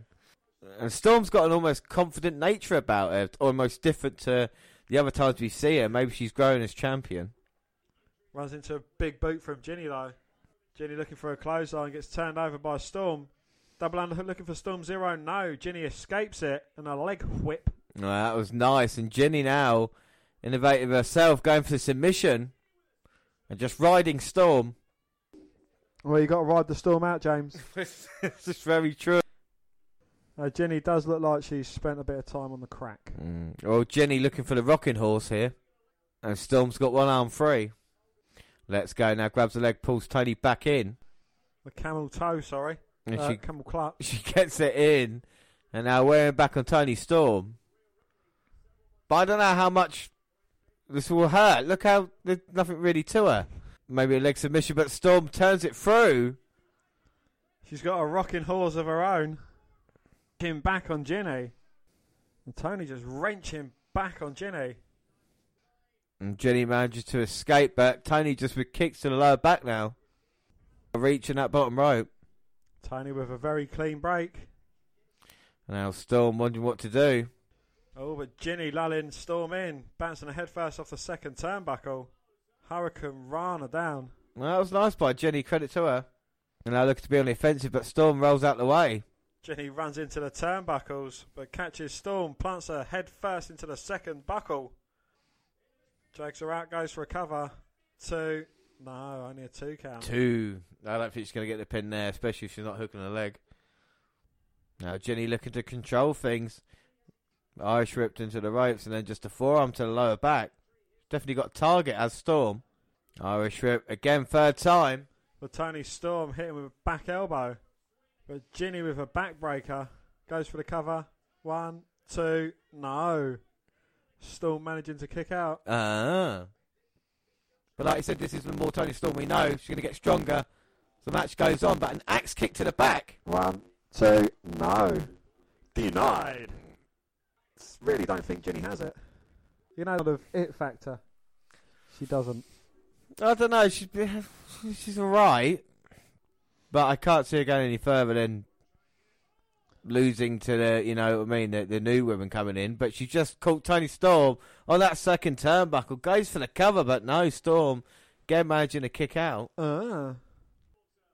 Jenny's still young, you know. Let's not forget NXT is still a development brand, isn't it? So, I mean, who would you rather have, Ginny, Nymph? Well, I'd rather have Nymph. That's an unfair thing, but yeah. Who'd you rather have? Shayna Baszler. You're right. I'll have Jenny then. And Jenny might be putting Toni Storm to sleep here. At least if Jenny loses, she's losing on her own, not with two women next to her. Yeah, that's fair enough. There's a couple of women come down to help Jenny. And Storm slowly going to sleep here. Jenny trying to wrench the submission in, but Storm fighting it. And Jenny now just talking trash to Storm and slapping her around the face. I think this is not a good idea. Going for it again, but Storm catches her. German suplex. She keeps hold of the hands. Jenny desperately trying to get the rope, but can't. Second submission, and now third time lucky. Second German. You put me off. And now Storm going to go for it. No, but Jenny rolls through. Storm keeps a grip, though. Hits the third German and a release. Well, Storm now back to feet. Comes running in. Hip attack from... Now looking to finish Jenny off. Storm 0. No, Jenny managing to wiggle away free. Back Storm into the turnbuckle. Oh! Had her in a shattered dreams. Oh. Hit an X Factor. But Tony managing to get a foot on the bottom rope. Well, I don't think there's any way she's going to kick out of that. No way. But now Jenny looking to end it. It's going to hit a Storm 0. No, she isn't. No, Storm gets out of it. Delivers a headbutt. Rolls up Jenny. 1, 2. Oh. No. Jenny managing to kick out. Ah. And now both women trading forearms in the centre of the ring. Storm with a huge chop. Ducking what Jenny has to offer. Oh, very innovative from Jenny. Grabbing the leg of Storm. Whipping it underneath her. Had the knee out ready for Storm's head. She comes charging in towards Storm, who jumps over the top of her. Catches her standing switch by Jenny, though. Back elbow from Storm. Hurricane attempt by Jenny again, but caught by Storm. Plants her with a powerbomb. Rolls her through. Loading up. Storm 0. 1, 2, 3. Well, Toni Storm retains the NXTUK Women's Championship, and we know we like it, but I say Jenny there showed a little bit towards the end, in the middle of the match. We talk about not having it, but I was quite impressed with some of her offense. She has got a bit more of it than I anticipated from her, and yes, you know, I'll give her that.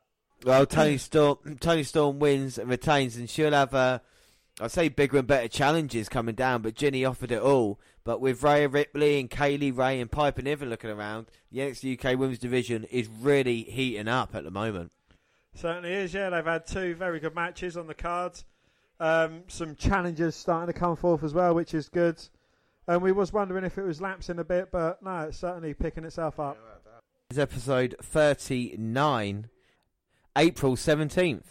Well, WWE NXT UK out of Brooklyn, Pier 12 in Brooklyn, taped over Mania weekend. James? Let's get it on. First match is the Coffey Brothers versus Humberto Carrillo and Raul Mendoza. A missed moonsault hurt Humberto Carrillo early on, allowing Joe Coffey to keep the high flyer on the ground. Carrillo, along with Raul Mendoza, didn't stay down for long as they hit dual suicide dives to the floor to take out both Coffey brothers. Mendoza landed a beautiful 450 splash from Joe Coffey, but Mark broke up the pinfall attempt. It wasn't much longer until Joe landed a massive lariat to get the pinfall victory for his team. And your winners, the Coffey brothers. And then we had Bomber Dave Mastiff versus Connor Reeves. Well, this is a bit of a squash match. Dave Mastiff got the win over Connor Reeves via pinfall following the cannonball in the corner. That's a dual winner, Bomber Dave Mastiff. And Casey Cantazzaro versus Rhea Ripley. Well, Casey Cantazzaro evaded Rhea Ripley for the opening moments of the match, which was awesome. But once Ripley got hands on her, it was all over. Yeah, Rhea hit the riptide and pinned Cantazzaro in quick fashion. After the match, Ripley locked Cantazzaro in the inverted cloverleaf and even tormented her backstage. But Piper Niven showed up sent her off. So we are going to see Piper Niven and Rhea Ripley down the line, which should be a great match. And our main event is the Grizzled Young Veterans versus Amir Jordan and Kenny Williams. Now, we've heard a lot about Amir Jordan and Kenny Williams, and they're finally going to get their chance at gold after 3 huge victories. So here we go, Zach Gibson in there with Amir Jordan, and he's got him down. Of course, the man that won the NXT UK tournament and the first ever NXT UK Tag Team Champion. Grizzled Young Vets been going around their business looking for new challenges. Well, he's certainly teaching young Jordan a thing or two about what it takes to be a grizzled young vet. But Jordan and Amir, Williams and Jordan have been on a kind of dream run recently, sinisterly. But at the moment, like you said, it's a different class. Jordan trying to roll through, eventually does, and just whips Gibson down. A dropkick evaded, and now James Drake gets a tag in. And a huge forearm. He's definitely got the look about him as he sends Jordan to the ropes. Looking for a huge takedown now, but Jordan ducks it. Well, that was a nice nip up by Amir. Dodging it with a leapfrog. Comes in, jumps over the top rope. Headbutt to the forearm. And a huge knife edge chop to the chest. And there you go. Gibson making sure he saves his partner. Look like Williams a little bit far coming in here, but the Grizzled Young Vets, and especially Zach Gibson. Calm down, calm down. Hey, calm down, calm down.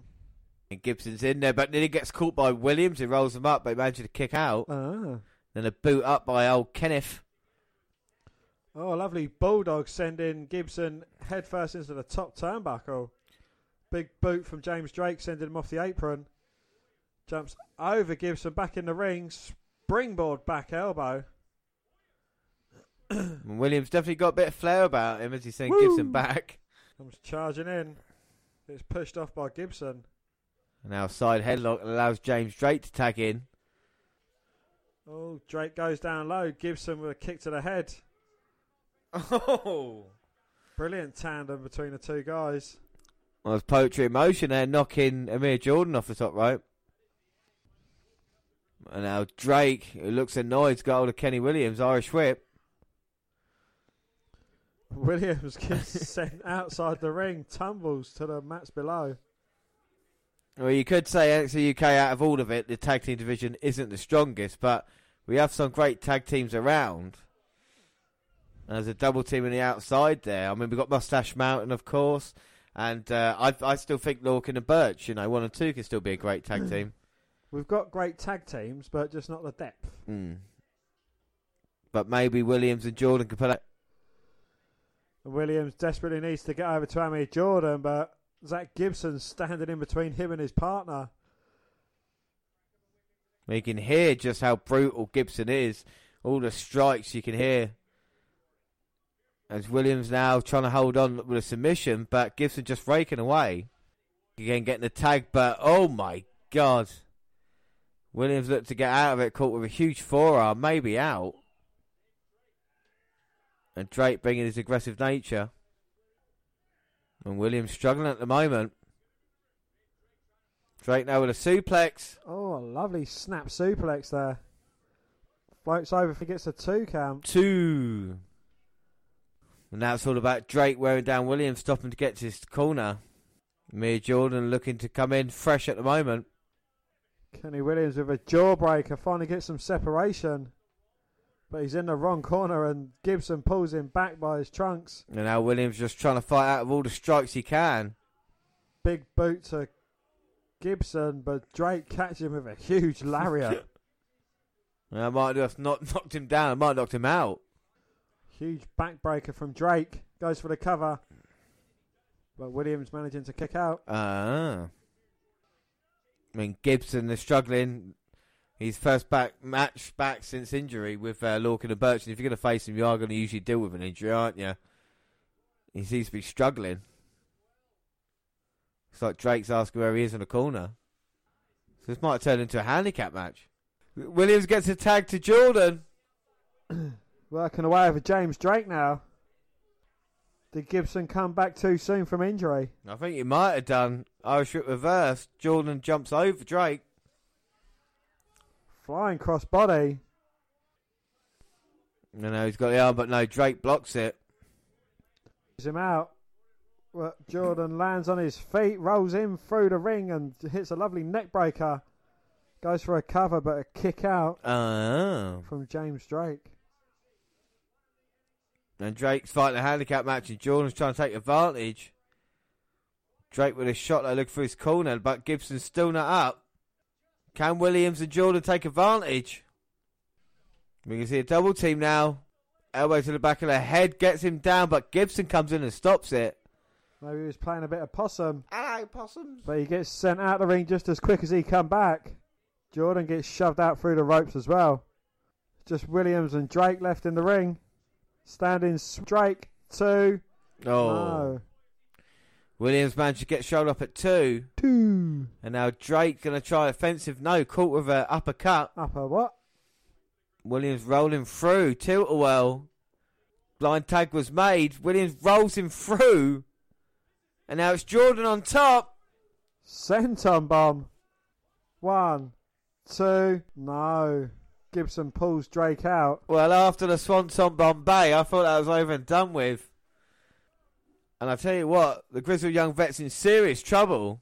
And Drake was going, but Gibson walking away. And a count-out win for Jordan and Williams. But they don't get the titles, though. But unfortunate. But they've beaten the Grizzled Young Vets, and not many teams can say that. So hopefully down the road we're going to see another opportunity. What are your thoughts on that match? What are your thoughts more specifically on Jordan and Williams? I think they're quite a highly... They've got a lot of talent between them. I don't think they've got the upper level factor just yet, but they're very close to it. Without a doubt, this is the thing, and it might not they're kind of oddball tag team, but I think that goes to the advantage of those two and where they are, in a weird way. But anyway, up next, Pete Dunne. I mean, is there a better thing ever than what we just saw just then with Pete Dunne? Not at all. No, he's what is he? Is he a face? He's neither. He's just a Pete Dunne. But he's explaining on how he's built up NXT UK, and he has literally single-handedly built up NXT UK. He just said that Walter was in the right place at the right time, and how about he extended him some courtesy that Pete Dunne showed Walter by giving him his rematch. Yeah, I mean, it's what we want to see, like you said, 685 days. You think he's just going to walk away. He knows what Walter's bringing now, so in the rematch, he knows how to beat him. It's just set up beautifully again, and I can't wait. And Pete Dunne wants the NXT UK title back. Well, our last episode of NXT UK is episode 40, and it's the 24th of April. Nigel and Vic talked about tonight's main event before we went straight to our first match. And Cassius Ohno pinned Ligero in 10 minutes after rolling an elbow in the back of the head. The story here was that Ohno was the bigger and stronger guy and decided the action in the ring decided the action in the ring for a long time. As Ligero was looking to finally gain the advantage, Ohno resorted to unfair tactics to take the victory. The crowd hated Ohno and were into Liger, but not as much as back in the UK. Ohno told Ligero to show him what he got and slapped him a few times. Ligero tried a few spots, but Ohno countered, avoided and overpowered Ligero. The Leeds luchador finally got the advantage of a head scissors that sent Ohno to the outside and followed with a somersault senton off the apron. He miscalculated on a follow-up though, and Ohno took over once more. Finally, Ligero, who was almost out on his feet, managed to catch a kick by Ohno and came back with leg kicks and a running knee to the face and hit a splash from the middle of the top rope for a near fall. Ligero went for sliced bread off the top, but Ohno turned it to a tombstone attempt. Ligero rolled through for another near fall as Ohno fled to the outside. Ligero hit a somersault over the top rope, then sliced the bread off the ring steps. Both Lavely made it back in the ring, but as Ligero went for it, Ohno caught him, started to tear his mask off. As Ligero was looking to put it back on, Ohno hit the rolling elbow to the back of the head for the victory. And we see Jordan Devlin pissed off that his match with Walter next week was a non-title match because Johnny Saint wanted to protect Walter for the rematch of the century against Pete Dunne. A highlight video for The Hunt aired. There will be in action next week. The what? The Hunt. Oh, I thought you said something else then. Barcel and Eichner walked through WrestleMania Access and complained about the fact they could be champions and how back in the day you had to work for the privilege of winning the title. They repeated once more the mantra of the mat is sacred, identical to Ring Camp's motto of Dire Mat. Der Mat hier Is hellig. It's hellig. Der Mat in the hellig. Yes. Toni Storm come out to cut a promo in the ring. She said it was awesome to represent the NXT UK brand on the most important weekend of the year. She talked about all the great women on the brand and said she would be champion for a very long time. As she was ready to walk backstage, Kaylee Ray music hit and she stared Toni down and made her way to the ring. Well, Kaylee Ray pinned Xia Li in 5 minutes 25 after the Widow's Peak. And Xia Li showed off some good offense, but this was pretty much was the Kaylee Ray showcase as she clearly is being groomed for a title match against Toni Storm. Lee made her NXT UK debut here, and Nigel talked about how her background as a practitioner of Kung Fu and how she defended her family back in China after her father's death when she was in her teens. Yeah, both women traded offense right away, but Kaylee Ray got the better of it quickly. She got the upper hand off some mind games backfired, but Lee got to show off her kicks. Ray hit a crescent kick and drove Lee into the post, then followed up with kicks and strikes in the corner. Lee eventually got to show some offense, hitting a snapmare off an atomic drop attempt, a kick to the back and a hard kick to the chest. She missed a double foot stomp though, and Kaylee Ray picked up the win with the Widow's Peak. Piper Niven was signing autographs and she was ugly. She said that while Raya was a great athlete, she was looking forward to how she would react to someone a little too big to push around. The grizzled young veterans were upset backstage, throwing Amir Jordan and Kelly Williams' gear out into the hallway, raging on about how they were locker room leaders and Jordan and Williams could get dressed in the hallway. And our main event, Mustache Mountain, Tyler Bate and Trent Seven beat Morgan Flash Webster and Mark Andrews in 12 minutes when Seven pinned Webster after a combined Burning Hammer flying knee drop. Well, these two teams had a tremendous fast-paced match and had a great aerial offense, mat wrestling and a good amount of drama. The crowd was into both teams and it was a great showcase for all four men. Both teams shook hands after this great match as well. And we found out next week Walter faces Jordan Devlin in a non-title match. And like I said, the Hunt will be in action. Sorry, the what? The Hunt. I have to keep telling you.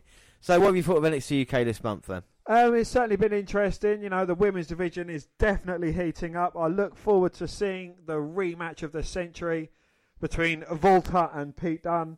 The tag team division, I think that needs a little bit more work. Are they trying to push Mustache Mountain back up like the pecking order?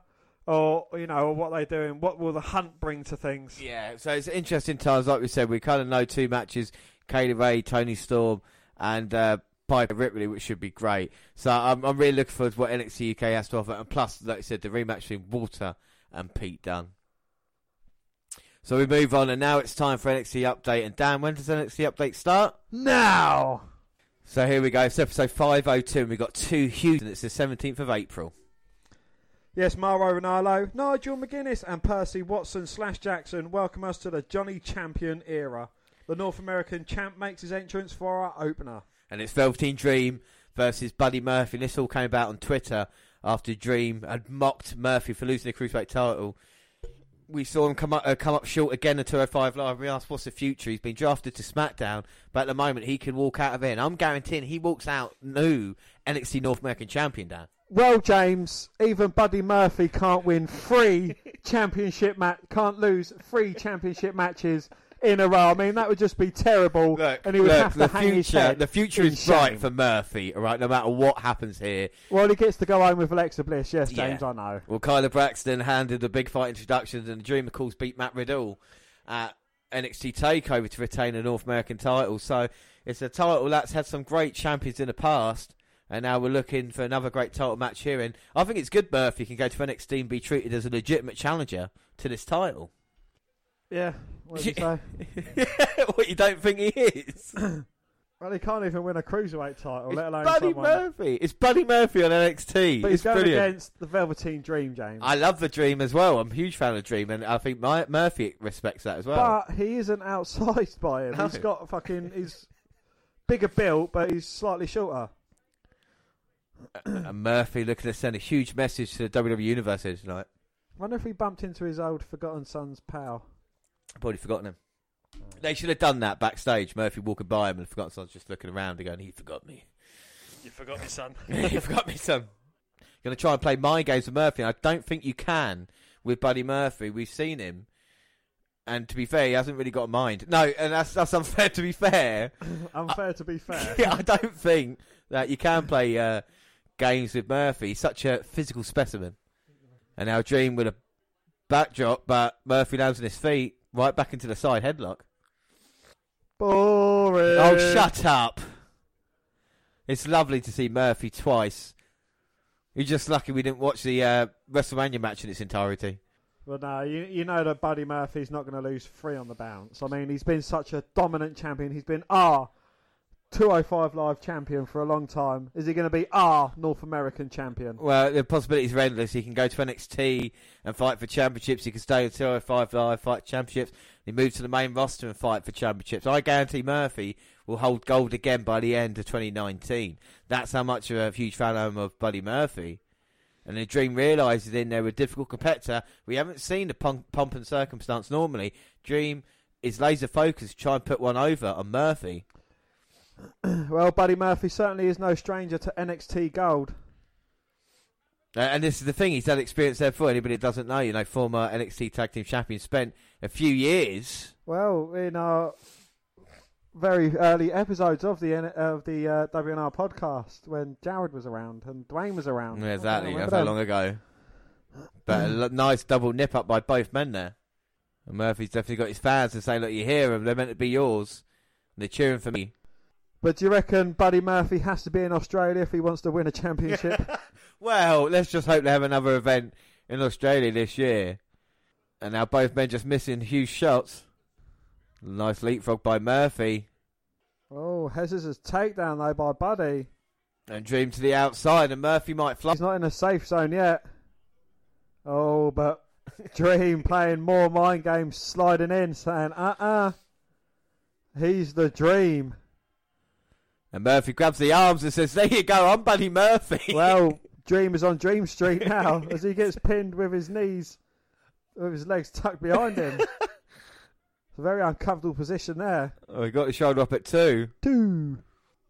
I love the Dream. And the Dream going to hold the referee. Come on, brother. Farewell. And Murphy now just sends him into the turnbuckle. And a 50-50 chant, Buddy Murphy and Velveteen. And now Dream running into the corner, but Murphy sends him on the apron. Face first into the ring post and all the way down. And Murphy's going to look to take advantage. Flies over the top rope, takes out Velveteen Dream and lands pretty much halfway up the ramp. And Murphy means business right now. Throws Dream back in. He's going to look to put him away now. Goes off top.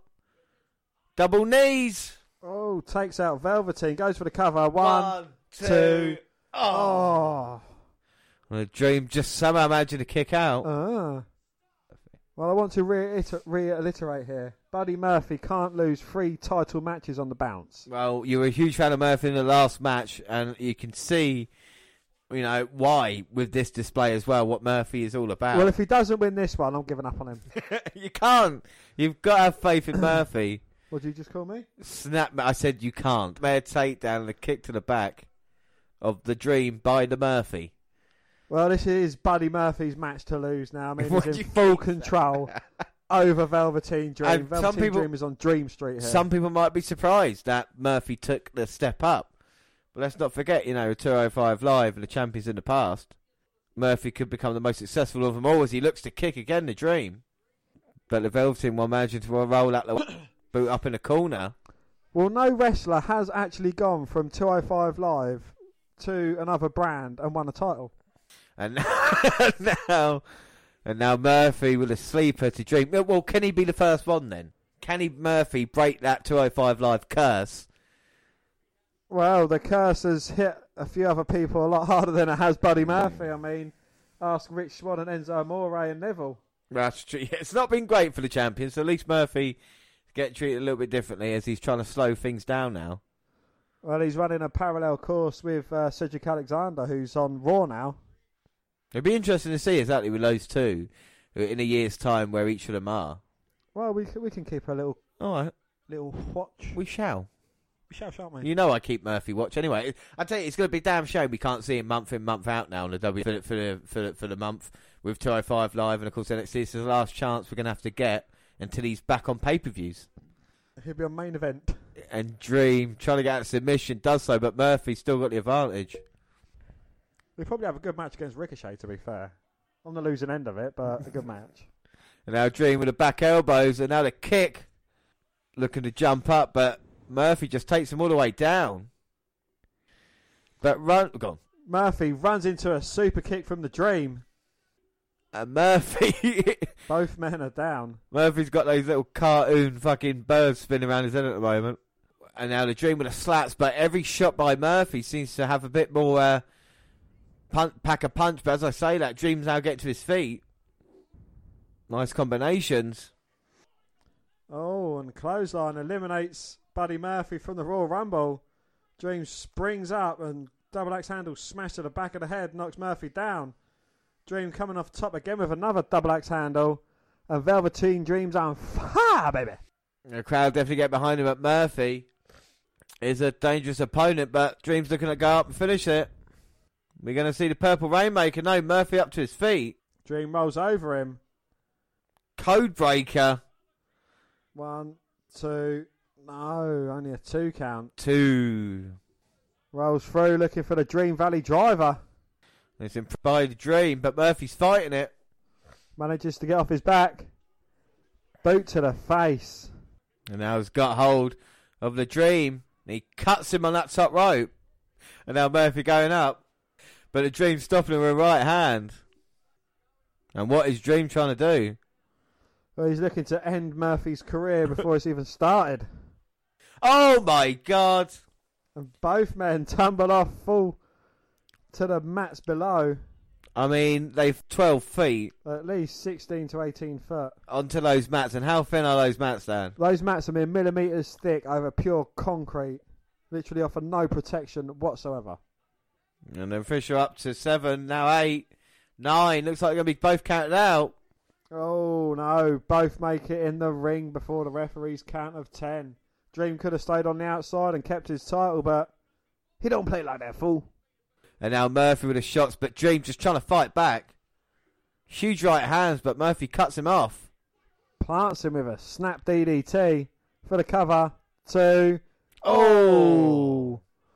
No, Velveteen with a kick out. Oh. Well, Murphy can't believe it, but we haven't seen his best shot yet. If he goes for Murphy's Law, it might be job done, but he's looking to take the Dream out now. Murphy going up, and Dream catches him. Looking for a suplex, but Murphy blocks it. But Dream again, quick as a hiccup up there. Oh, what a front face buster. Sends Dream to the canvas. Sunset flip. Rolls through. Dream Valley driver. How did Dream manage to reverse 1, that? 2. Oh, no. Murphy with the kick out. Mamma mia! Well, somehow Murphy is still in this match. And the Dream can't believe it. I don't bloody believe And a fight forever chant. It just shows you the talent on show here. Yes, the Dream is very talented at making even a terrible opponent look good. Oh, come off it. What we've seen with Buddy Murphy, you know now. I'm not going to hear it. His Dream going up. Murphy stopping him. Pushing him off. Oh, Murphy setting his head up against the turnbuckle. Super kick straight into a sit-out powerbomb for the cover. 1, 2. Oh! And Dream springs out again. Only a 2. 2. And now Murphy with a kick to the Dream on the apron. And this is a very dangerous position for both men. Murphy now going to look for the knee. Oh my God. We see him hit that against Tony Nese the other day, earlier on in the show. That's how long ago it seemed. And a huge shot there taking Dream out. Referee counting and Murphy struggling to get Dream in. 7. 9. You got to break the count quickly, Murphy. There you go. Murphy breaks the count. And now he can throws Velveteen back in the ring. And now Murphy, North American champion. If he just no. Oh, the famous as Murphy was getting into the ring. On the shoulder, Dream Valley driver. Oh no. Murphy was so close. Is he going to make it rain? No, don't make it rain. It rains.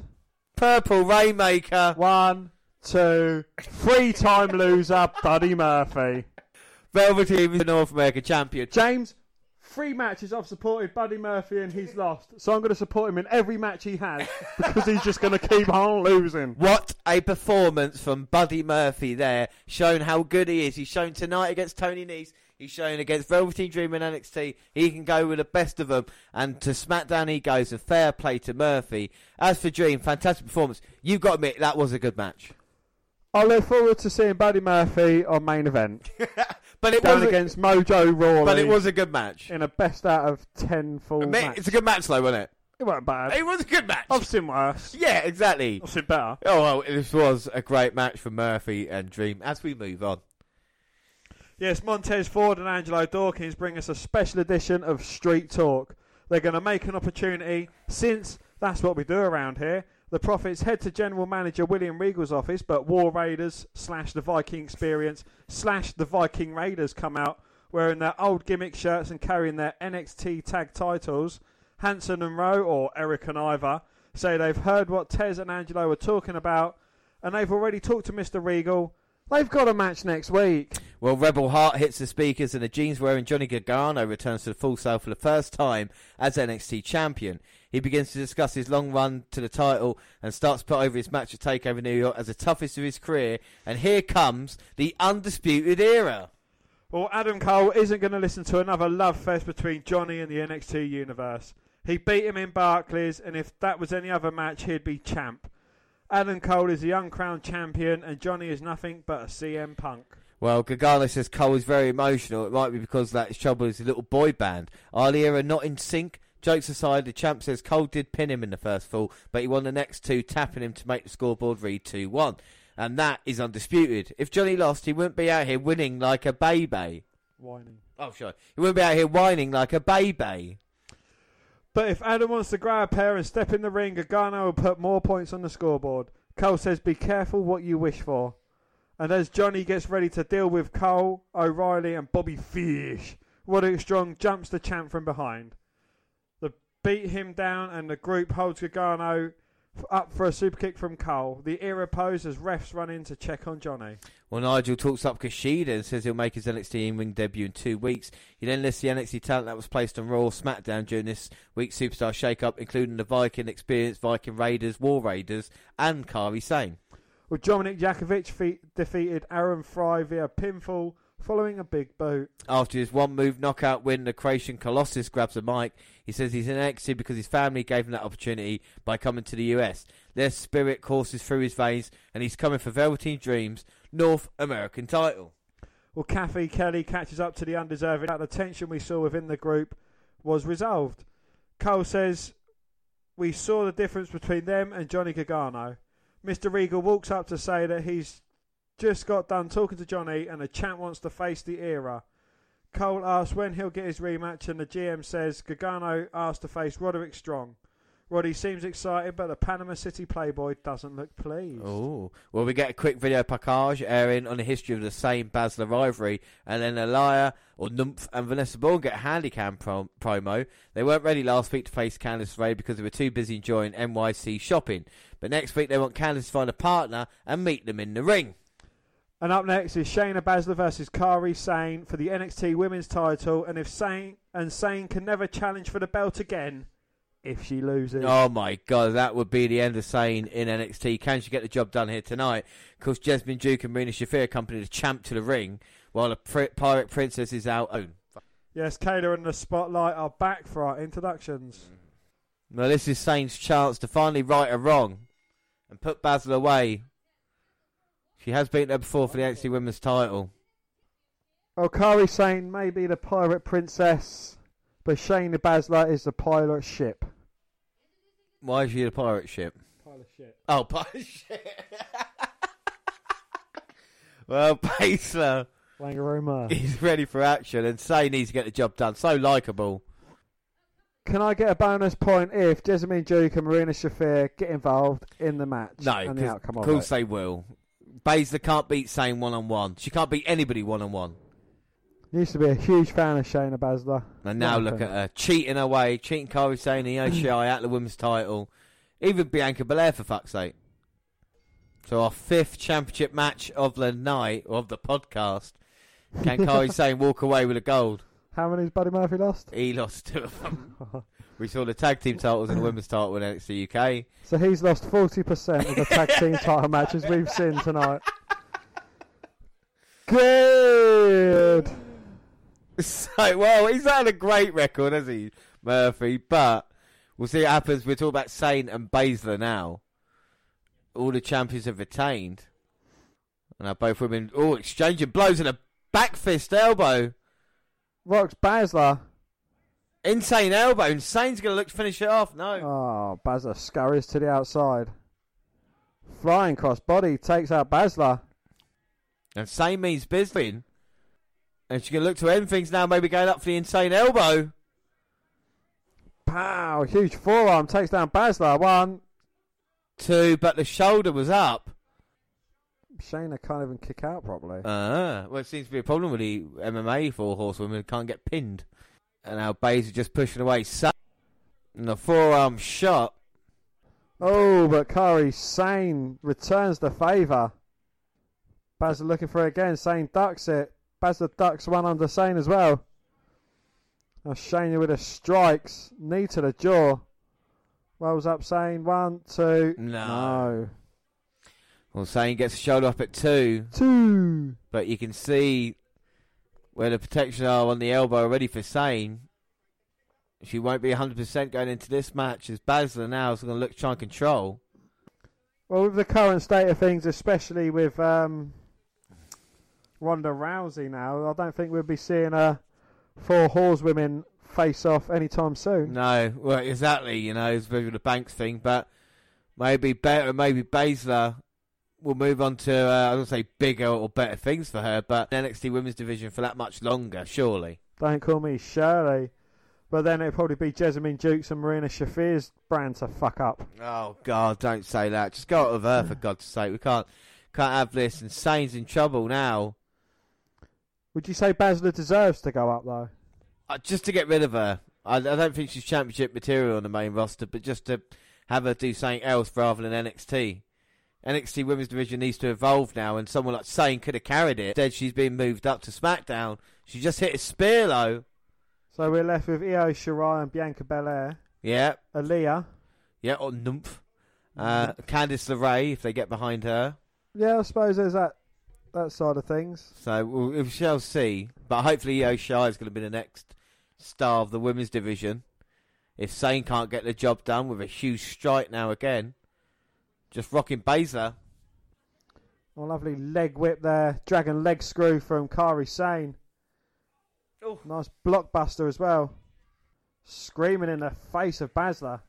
There's one thing Sane means, and that's business here tonight. She knows this opportunity. It'll be her last one as Irish whip to Baszler. Sane rolls through, taking the legs. Submission hold lock. And that's brilliant by Sane. Baszler doing all she can to crawl to the bottom rope. And she struggles, Finally but gets there. yeah, so I was about to say. She struggles, but managed to get to that bottom rope. And now Sane might be signaling for the end. Off the second rope now. Insane elbow to the middle of the back. Now she looks set to go up top. Finish it, Sane. And here she comes, but oh no, Baszler up. And Baszler perched on the second rope looking for a gut wrench. Oh, but Sane blocking with everything she's got. Baszler's back might have given out on her. And now Sane with a headbutt knocking Baszler down. She's in a trio woe but holding on. Now here comes Sane. Double foot stomp. Baszler's in a lot of trouble but rolls to the outside. And Sane just bringing so much energy, so much intensity. Oh, but Baszler with a simple sidestep. And Kairi Sane completely misses. Well, referee telling Baszler to back up, but she won't. And now she's going to look for the arm. Oh, look, stand on the other one as well, twisting it round. You can see the injury already. And now she's going to look to try and seriously injure Sane. Wrenching the shoulder back. You can see Sane's right shoulder's heavily taped. And Baszler might be looking to just end Sane once and for all. Got her with a gut wrench. Plants Shane down, face first into the mat. Let's recover. Well, Shane managed to get the shoulder up, but straight into the submission. He's got her arm wrenched round. And Shane's got to fight everything. Got the arm, the hand getting twisted. Wrenching her arm backwards. Finally gets her foot to the bottom rope. And Shane to the outside, but she might be injured. She says she can still fight. Shayna Baszler looking like she's smirking. No, she's not smirking. She's just happy on the assault of the arm and the trainers, referees, EMTs down. And saying she can still fight, but she's one-armed woman in a ass-kicking contest. And Io Shirai's out here to offer some moral support. Why Jessamine Duke and Marina Shafir telling Io Shirai to get out of here? Yeah. Maybe she hasn't got her manager's license, but Baszler's got hold of Shane. And look at this, one-armed woman, she's going to look to put her away. Dragging her in, looking for the Kirifuga clutch. And look to seriously break the arm. And Shirai weren't allowing that, and it gave her the win. Baszler wins. It's Shane's last opportunity, but did Shirai save her career there? Or did she kick her out of the NXT Women's title picture for good? Oh, Shirai arguing with Baszler, and now Duke and Shafir getting involved. And of course they would. Why not double team with Shirai? And Baszler's going to look to put Shane away for good. And they're making Io Shirai watch. Oh my God. This is disgusting sick. Attack. This is sick. And basically breaks the arm. And Shirai goes check on her friend. And her best friend's got a horrible thing there by Baszler. But Shane didn't lose. Shane didn't lose. Dan, what are your thoughts on all that? It's a different side that we've seen to Baszler. I think she kind of won this match without the outside assistance from Jessamine Duke and Marina Shafir, which is, I suppose it's a good thing if you want to take positives away from this match. It certainly sets up an angle between Io Shirai and Shayna Baszler going on. And it's a sorry way to say goodbye to Kairi Sane from the NXT division as well. I mean, that is a shame, but like you said, hopefully they're building up as Io Shirai's next challenge, and hopefully Shane moves to the roster. Like she said, she'll be teamed with Oscar, so let's hope she can do well there. All right, move on. We only got 2 episodes of NXT this month, so we move on to our last one, episode 503, April 24th. Well, after a quick reminder that Johnny Gargano is our champ, beat Adam Cole of the Undeserving Era at TakeOver New York for the belt, it's time for the Open. Mauro Ranallo, Nigel McGuinness and Percy Watson / Jackson welcome us to Full Sail as the Forgotten Sons are entering for our first belt. And the first match is Humberto Carrillo versus Jackson Riker. Yes, Riker uses his size and power advantage at the bell, slamming Carrillo to the mat and forcing him into the corner. The Mexican cruiserweight lands on his feet when Jackson tries to feed advantage, allows to execute a sequence ending with a standing moonsault. Well, that only pisses the former TNA star off, though, as he powers back into it. The throw leaves Carrillo hanging upside down in the corner, clubbing blows, then the Widowmaker, but Humberto rolls out. Riker follows, dropping him on the barricade, and Neiman is heading until the referee calls for the bell. The former Marine doesn't stop, though, and only Lorcan and Danny Burch come to the rescue. That brings Steve Cutler and Wesley Blake into the fray. The Brit and Brawlers grab chairs and the Suns start to back away, but Riker wants to do this now. Cutler and Blake manage to get him up the ramp. Yeah, so it looks like Riker was ready to fight, but they've forgotten Suns in Blake and Cutler, the brains behind the operation.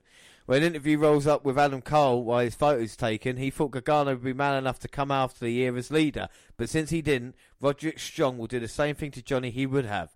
Cole wants to know what someone off camera is laughing at, and it's Matt Riddle, bro. He's next for a photo shoot, but says he's never seen anything so funny as AC being jealous of Roddy. But if the Panama City Playboy wants to do something about it, Cole says he don't have time for this and walks off. The King of Bros gets his picture game started. Yeah, fuck you, Matt Riddle. And up next is Candice LeRae, Casey Catanzaro, and they're going against Aaliyah or Nymph and Vanessa Bourne. Bourne and Buja out first, then Candice get her own entrance. Finally learn her partner is the American Ninja Warrior herself. Catanzaro starts with Nymph, take down a trash talk for the NXT veteran, but it's not long for Casey showing off with a head scissors takedown and a nifty front flip axe kick. And Nymph is playing possum though. Aye, possums! And flattens Cantazaro. Tags in Bourne for the tandem suplex, and Vanessa starts working the heat. That includes some heelish double teaming in the ropes, which happens to be pretty much right in front of the ref. Nymph back in to stretch the smaller woman, but Bourne and Bougie try their suplex again, and she turns it into a double neck breaker and makes the tag.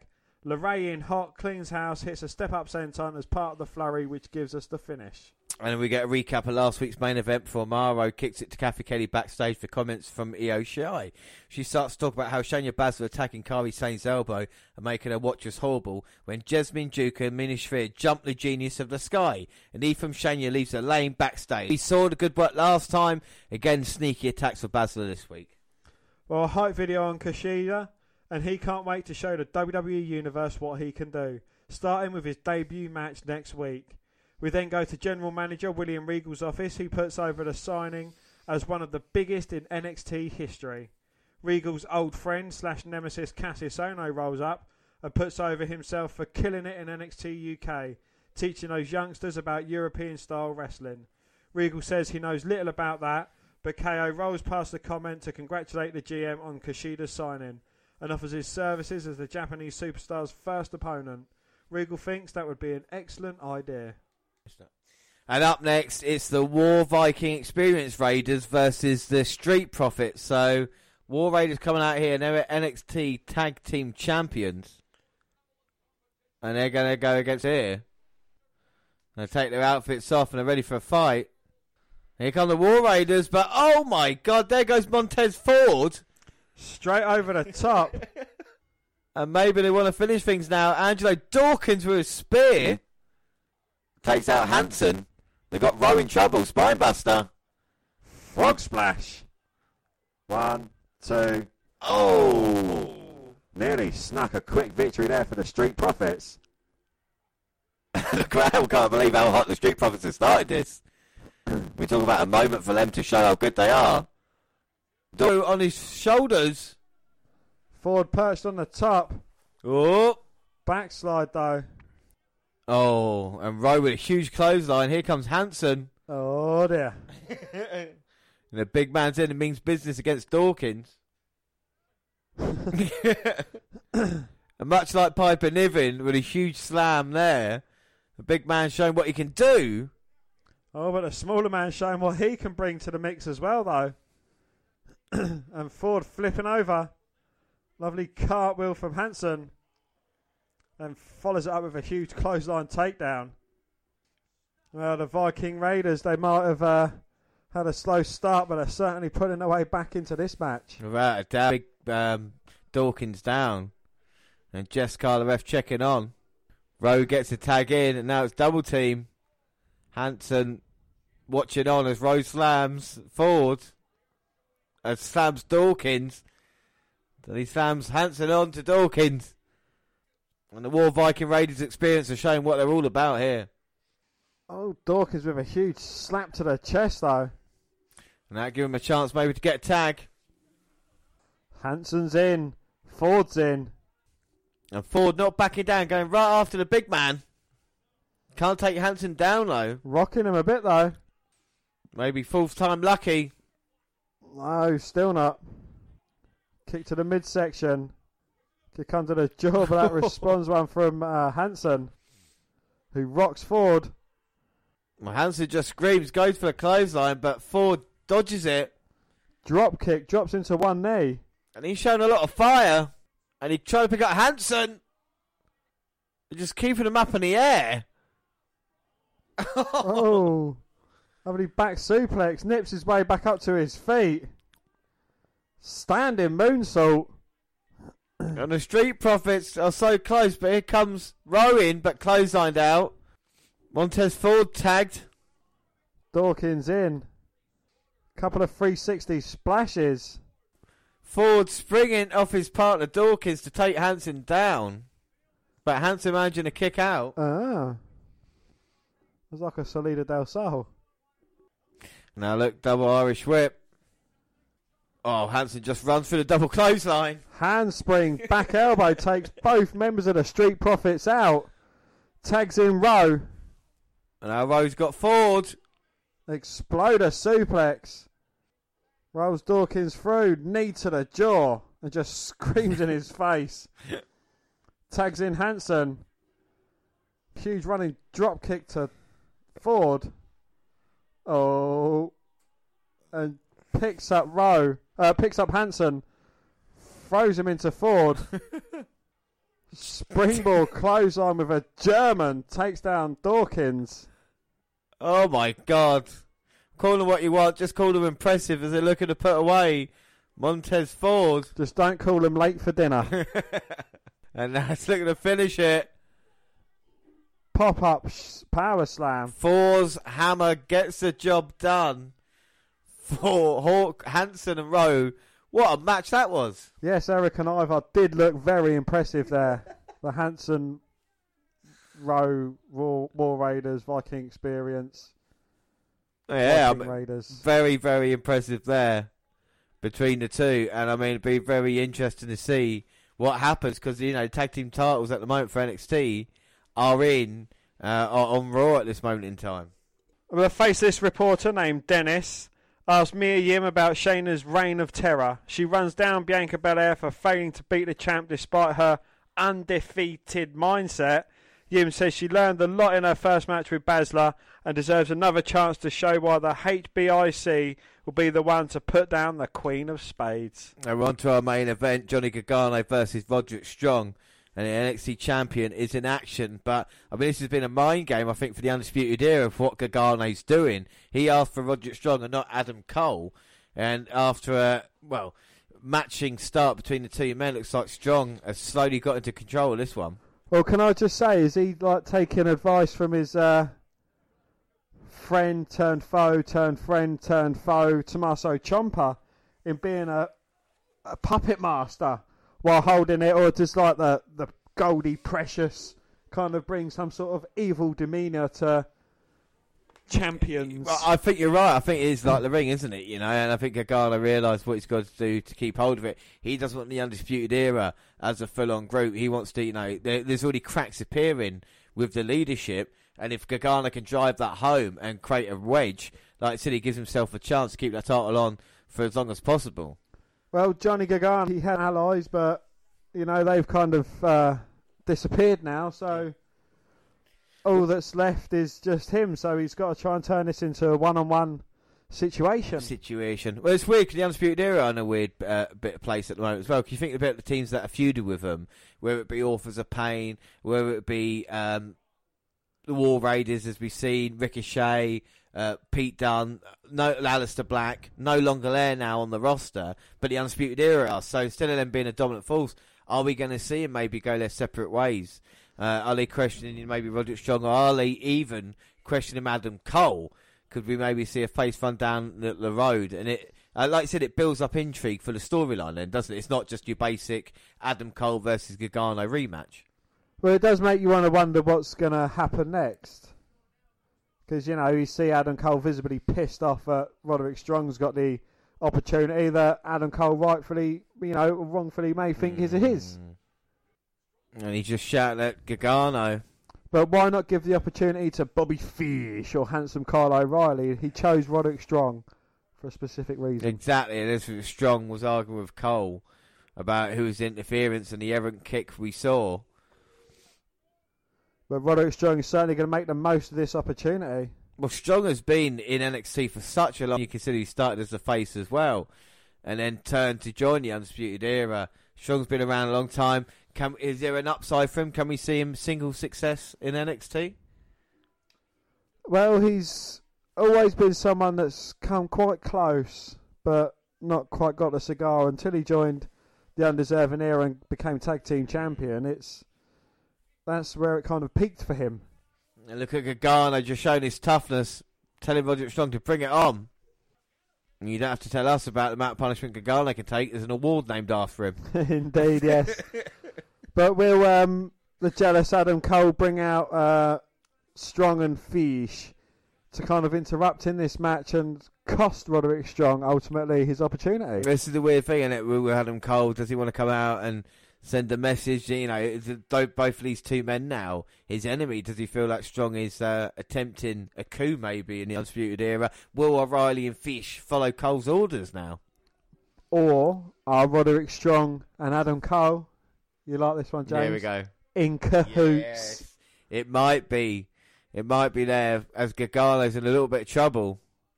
Like I said, it brings a sense of intrigue as Gargano gets out of submission. Sends Gargano in the corner, but he strikes back with a forearm. Johnny Champion.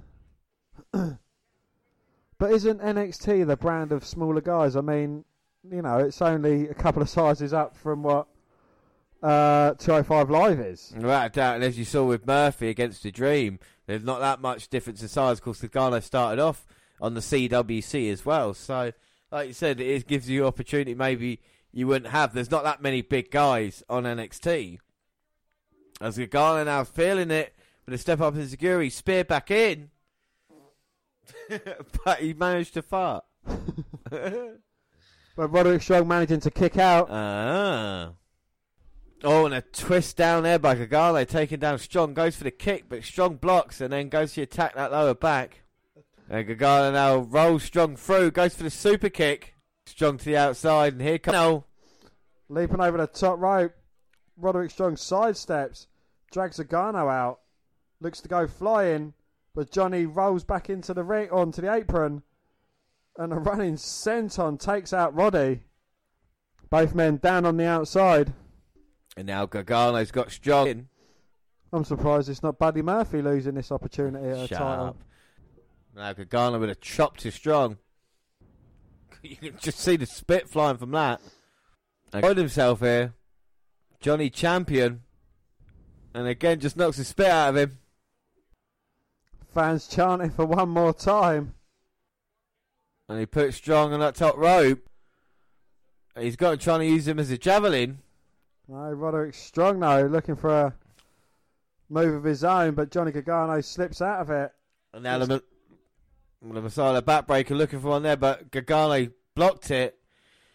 And multiple elbow shots to the head. Kind of gets him out of the fireman carry as Gargano springs in, gets caught by Roddy Strong. It turns it into a huge backbreaker. And I tell you something, if Strong get the victory here, he might become the number one contender to... Oh no, just a 2 count. 2. If I could take 3 things away from today, it'd be Buddy Murphy is a... A back elbow strike by Strong, missed by Gargano. Gargano dodged it, hit his own kick, but now Strong back again. Strong looking for a knee, misses, hits the back elbow. Gargano with a discus lariat. And now looking to put Strong away. Looking for the DIY kick, but gets caught by Roddy, thrown into the bottom turnbuckle, back first. He follows it up with a knee to the jaw. Another backbreaker. And a slam to the mat. 1, 2. Oh. Well, Gargano close, but no cigar managed to get the shoulder up at 2. 2. And Gargano's trying to get out of the Boston Crab attempt. Looking for the Gargano escape. And can he lock it in? No, Strong doing all he can to block it. And he's got it in now. Strong's caught. He's got hold of the knee pad, but Gargano working on him. And Adam Cole in, up on the apron. Gets Gargano to break the hold. Well, Strong went for the slam, but blocked by Gargano. Holds on to the ropes, and Cole talking trash to Johnny. Calling him a fraud. And here come Fish and O'Reilly. But Matt Riddle's out to save the day, bro. And Matt Riddle wants Adam Cole. Hey! Gets Cole with a forearm. Oh! Cole thought it was Gargano, but kicked Strong. Gargano caught him with a suicide dive to Cole. Plants him with a DD. 1, 2, 3. Oh! Gargano wins, but it happened so quickly. And usually with in situations like that, like you kind of know when something's going to go wrong. But that did so well. Cole just turned around, thought it was Gargano, but it was Strong. Oh, don't. No, I can't. Or did he? I can't say Or did that. he, James? Or did he? I don't know what happened. O'Reilly and Bobby Fish were talking to Cole. He knew that it was Matt Riddle behind him without even turning round. How can he know that a stranger's behind him but not one of his partners, eh? Well, you might be right. And a fist bump between Riddle and Gargano. Bro. But the main story here is Cole and Strong. And they don't seem to be very happy about this in the Undisputed Era. Amongst themselves. We've never seen this before. Didn't we see it after Adam Cole's match against Johnny Gargano? Yeah, this is the time we're seeing it. We've never seen it before this time. We saw it after No, Adam Cole I'm versus saying Gargano. after what happened to Johnny after Cole, we're seeing the fallout now. Well, this is a We're second not. time. Shut up. So we're seeing this for the first time. Unbelievable stuff. There are fractures among the Undisputed. Strong leaving. And O'Reilly looking at Cole. So, Dan, what are your thoughts of NXT? Hang on, save it for the bottom third. So there you go. Not a bad match in our main event. More about the story after. What are your thoughts on NXT this month? It has been interesting. It's certainly a lot of story development, but it's I don't know. It's missing something. Well, we saw what happened to the tag team division. We know the War Raiders are moving up, but they will defend the NXT titles, I guess, soon. We know Gargano is champion and there's problems with the Undisputed Era, and Riddle's now getting involved in that. And also, we know about the women's division of Io Shirai looking for Baszler. So they're setting it up there, but like you said, it doesn't feel as special as like NXT UK does at the moment, does it? Exactly that. Yeah, I think again, we can obviously sense a notable absence of Ali B and Ricochet, even Ciampa as well. I think that's what the problem is at the moment. But hopefully NXT can improve and get more signings. Well, they've got Kushida. Yeah, Kushida's coming, going to make a big day out of that. Djokovic wants a chance at Velveteen Dream, and you've got people like Keith Lee as well. So there are chances there on the main roster. We'll see what happens. But that is it for NXT. That is it for the podcast today. Don't forget you can follow us on Twitter at WWE Network Review or at Vince McDan WWE. We're across all the Google platforms. Send us an email at WNRpodcast@gmail.com. We're on Instagram. Follow us at WNR Podcast there. We're on Facebook. Yes, Facebook. Come and find our page and give us a like there with the WWE Network Review podcast. Or you can come and find me and add me as a friend. I am Vince McDan. Subscribe to our YouTube channel, WWE Network Review Podcast. We've got the latest clips and podcasts go up on YouTube at the same time. There are places like SoundCloud. On your phone. We're also on Spreaker Radio, Stitch Radio and iTunes. Make it download, subscribe, rate and review there. James, don't forget, we've got our own website as well now. It's at WNRpodcast.com. You can find all our links, our pages on there as well. It's up and running, and you've promised me you're going to have it done by SummerSlam. Yeah, I'm hoping. But there could be a lot of changes soon. We've talked about the schedule. At the moment, we're scheduled to have the Worlds Collide as our next episode. But like we said, cards subject to change. If it does change, you fans would be the first to know all about the WNR podcast. But till then, I have been James Rowlands, and as always, I was joined by Dan White. Thanks for listening, everybody, and bye. Bye.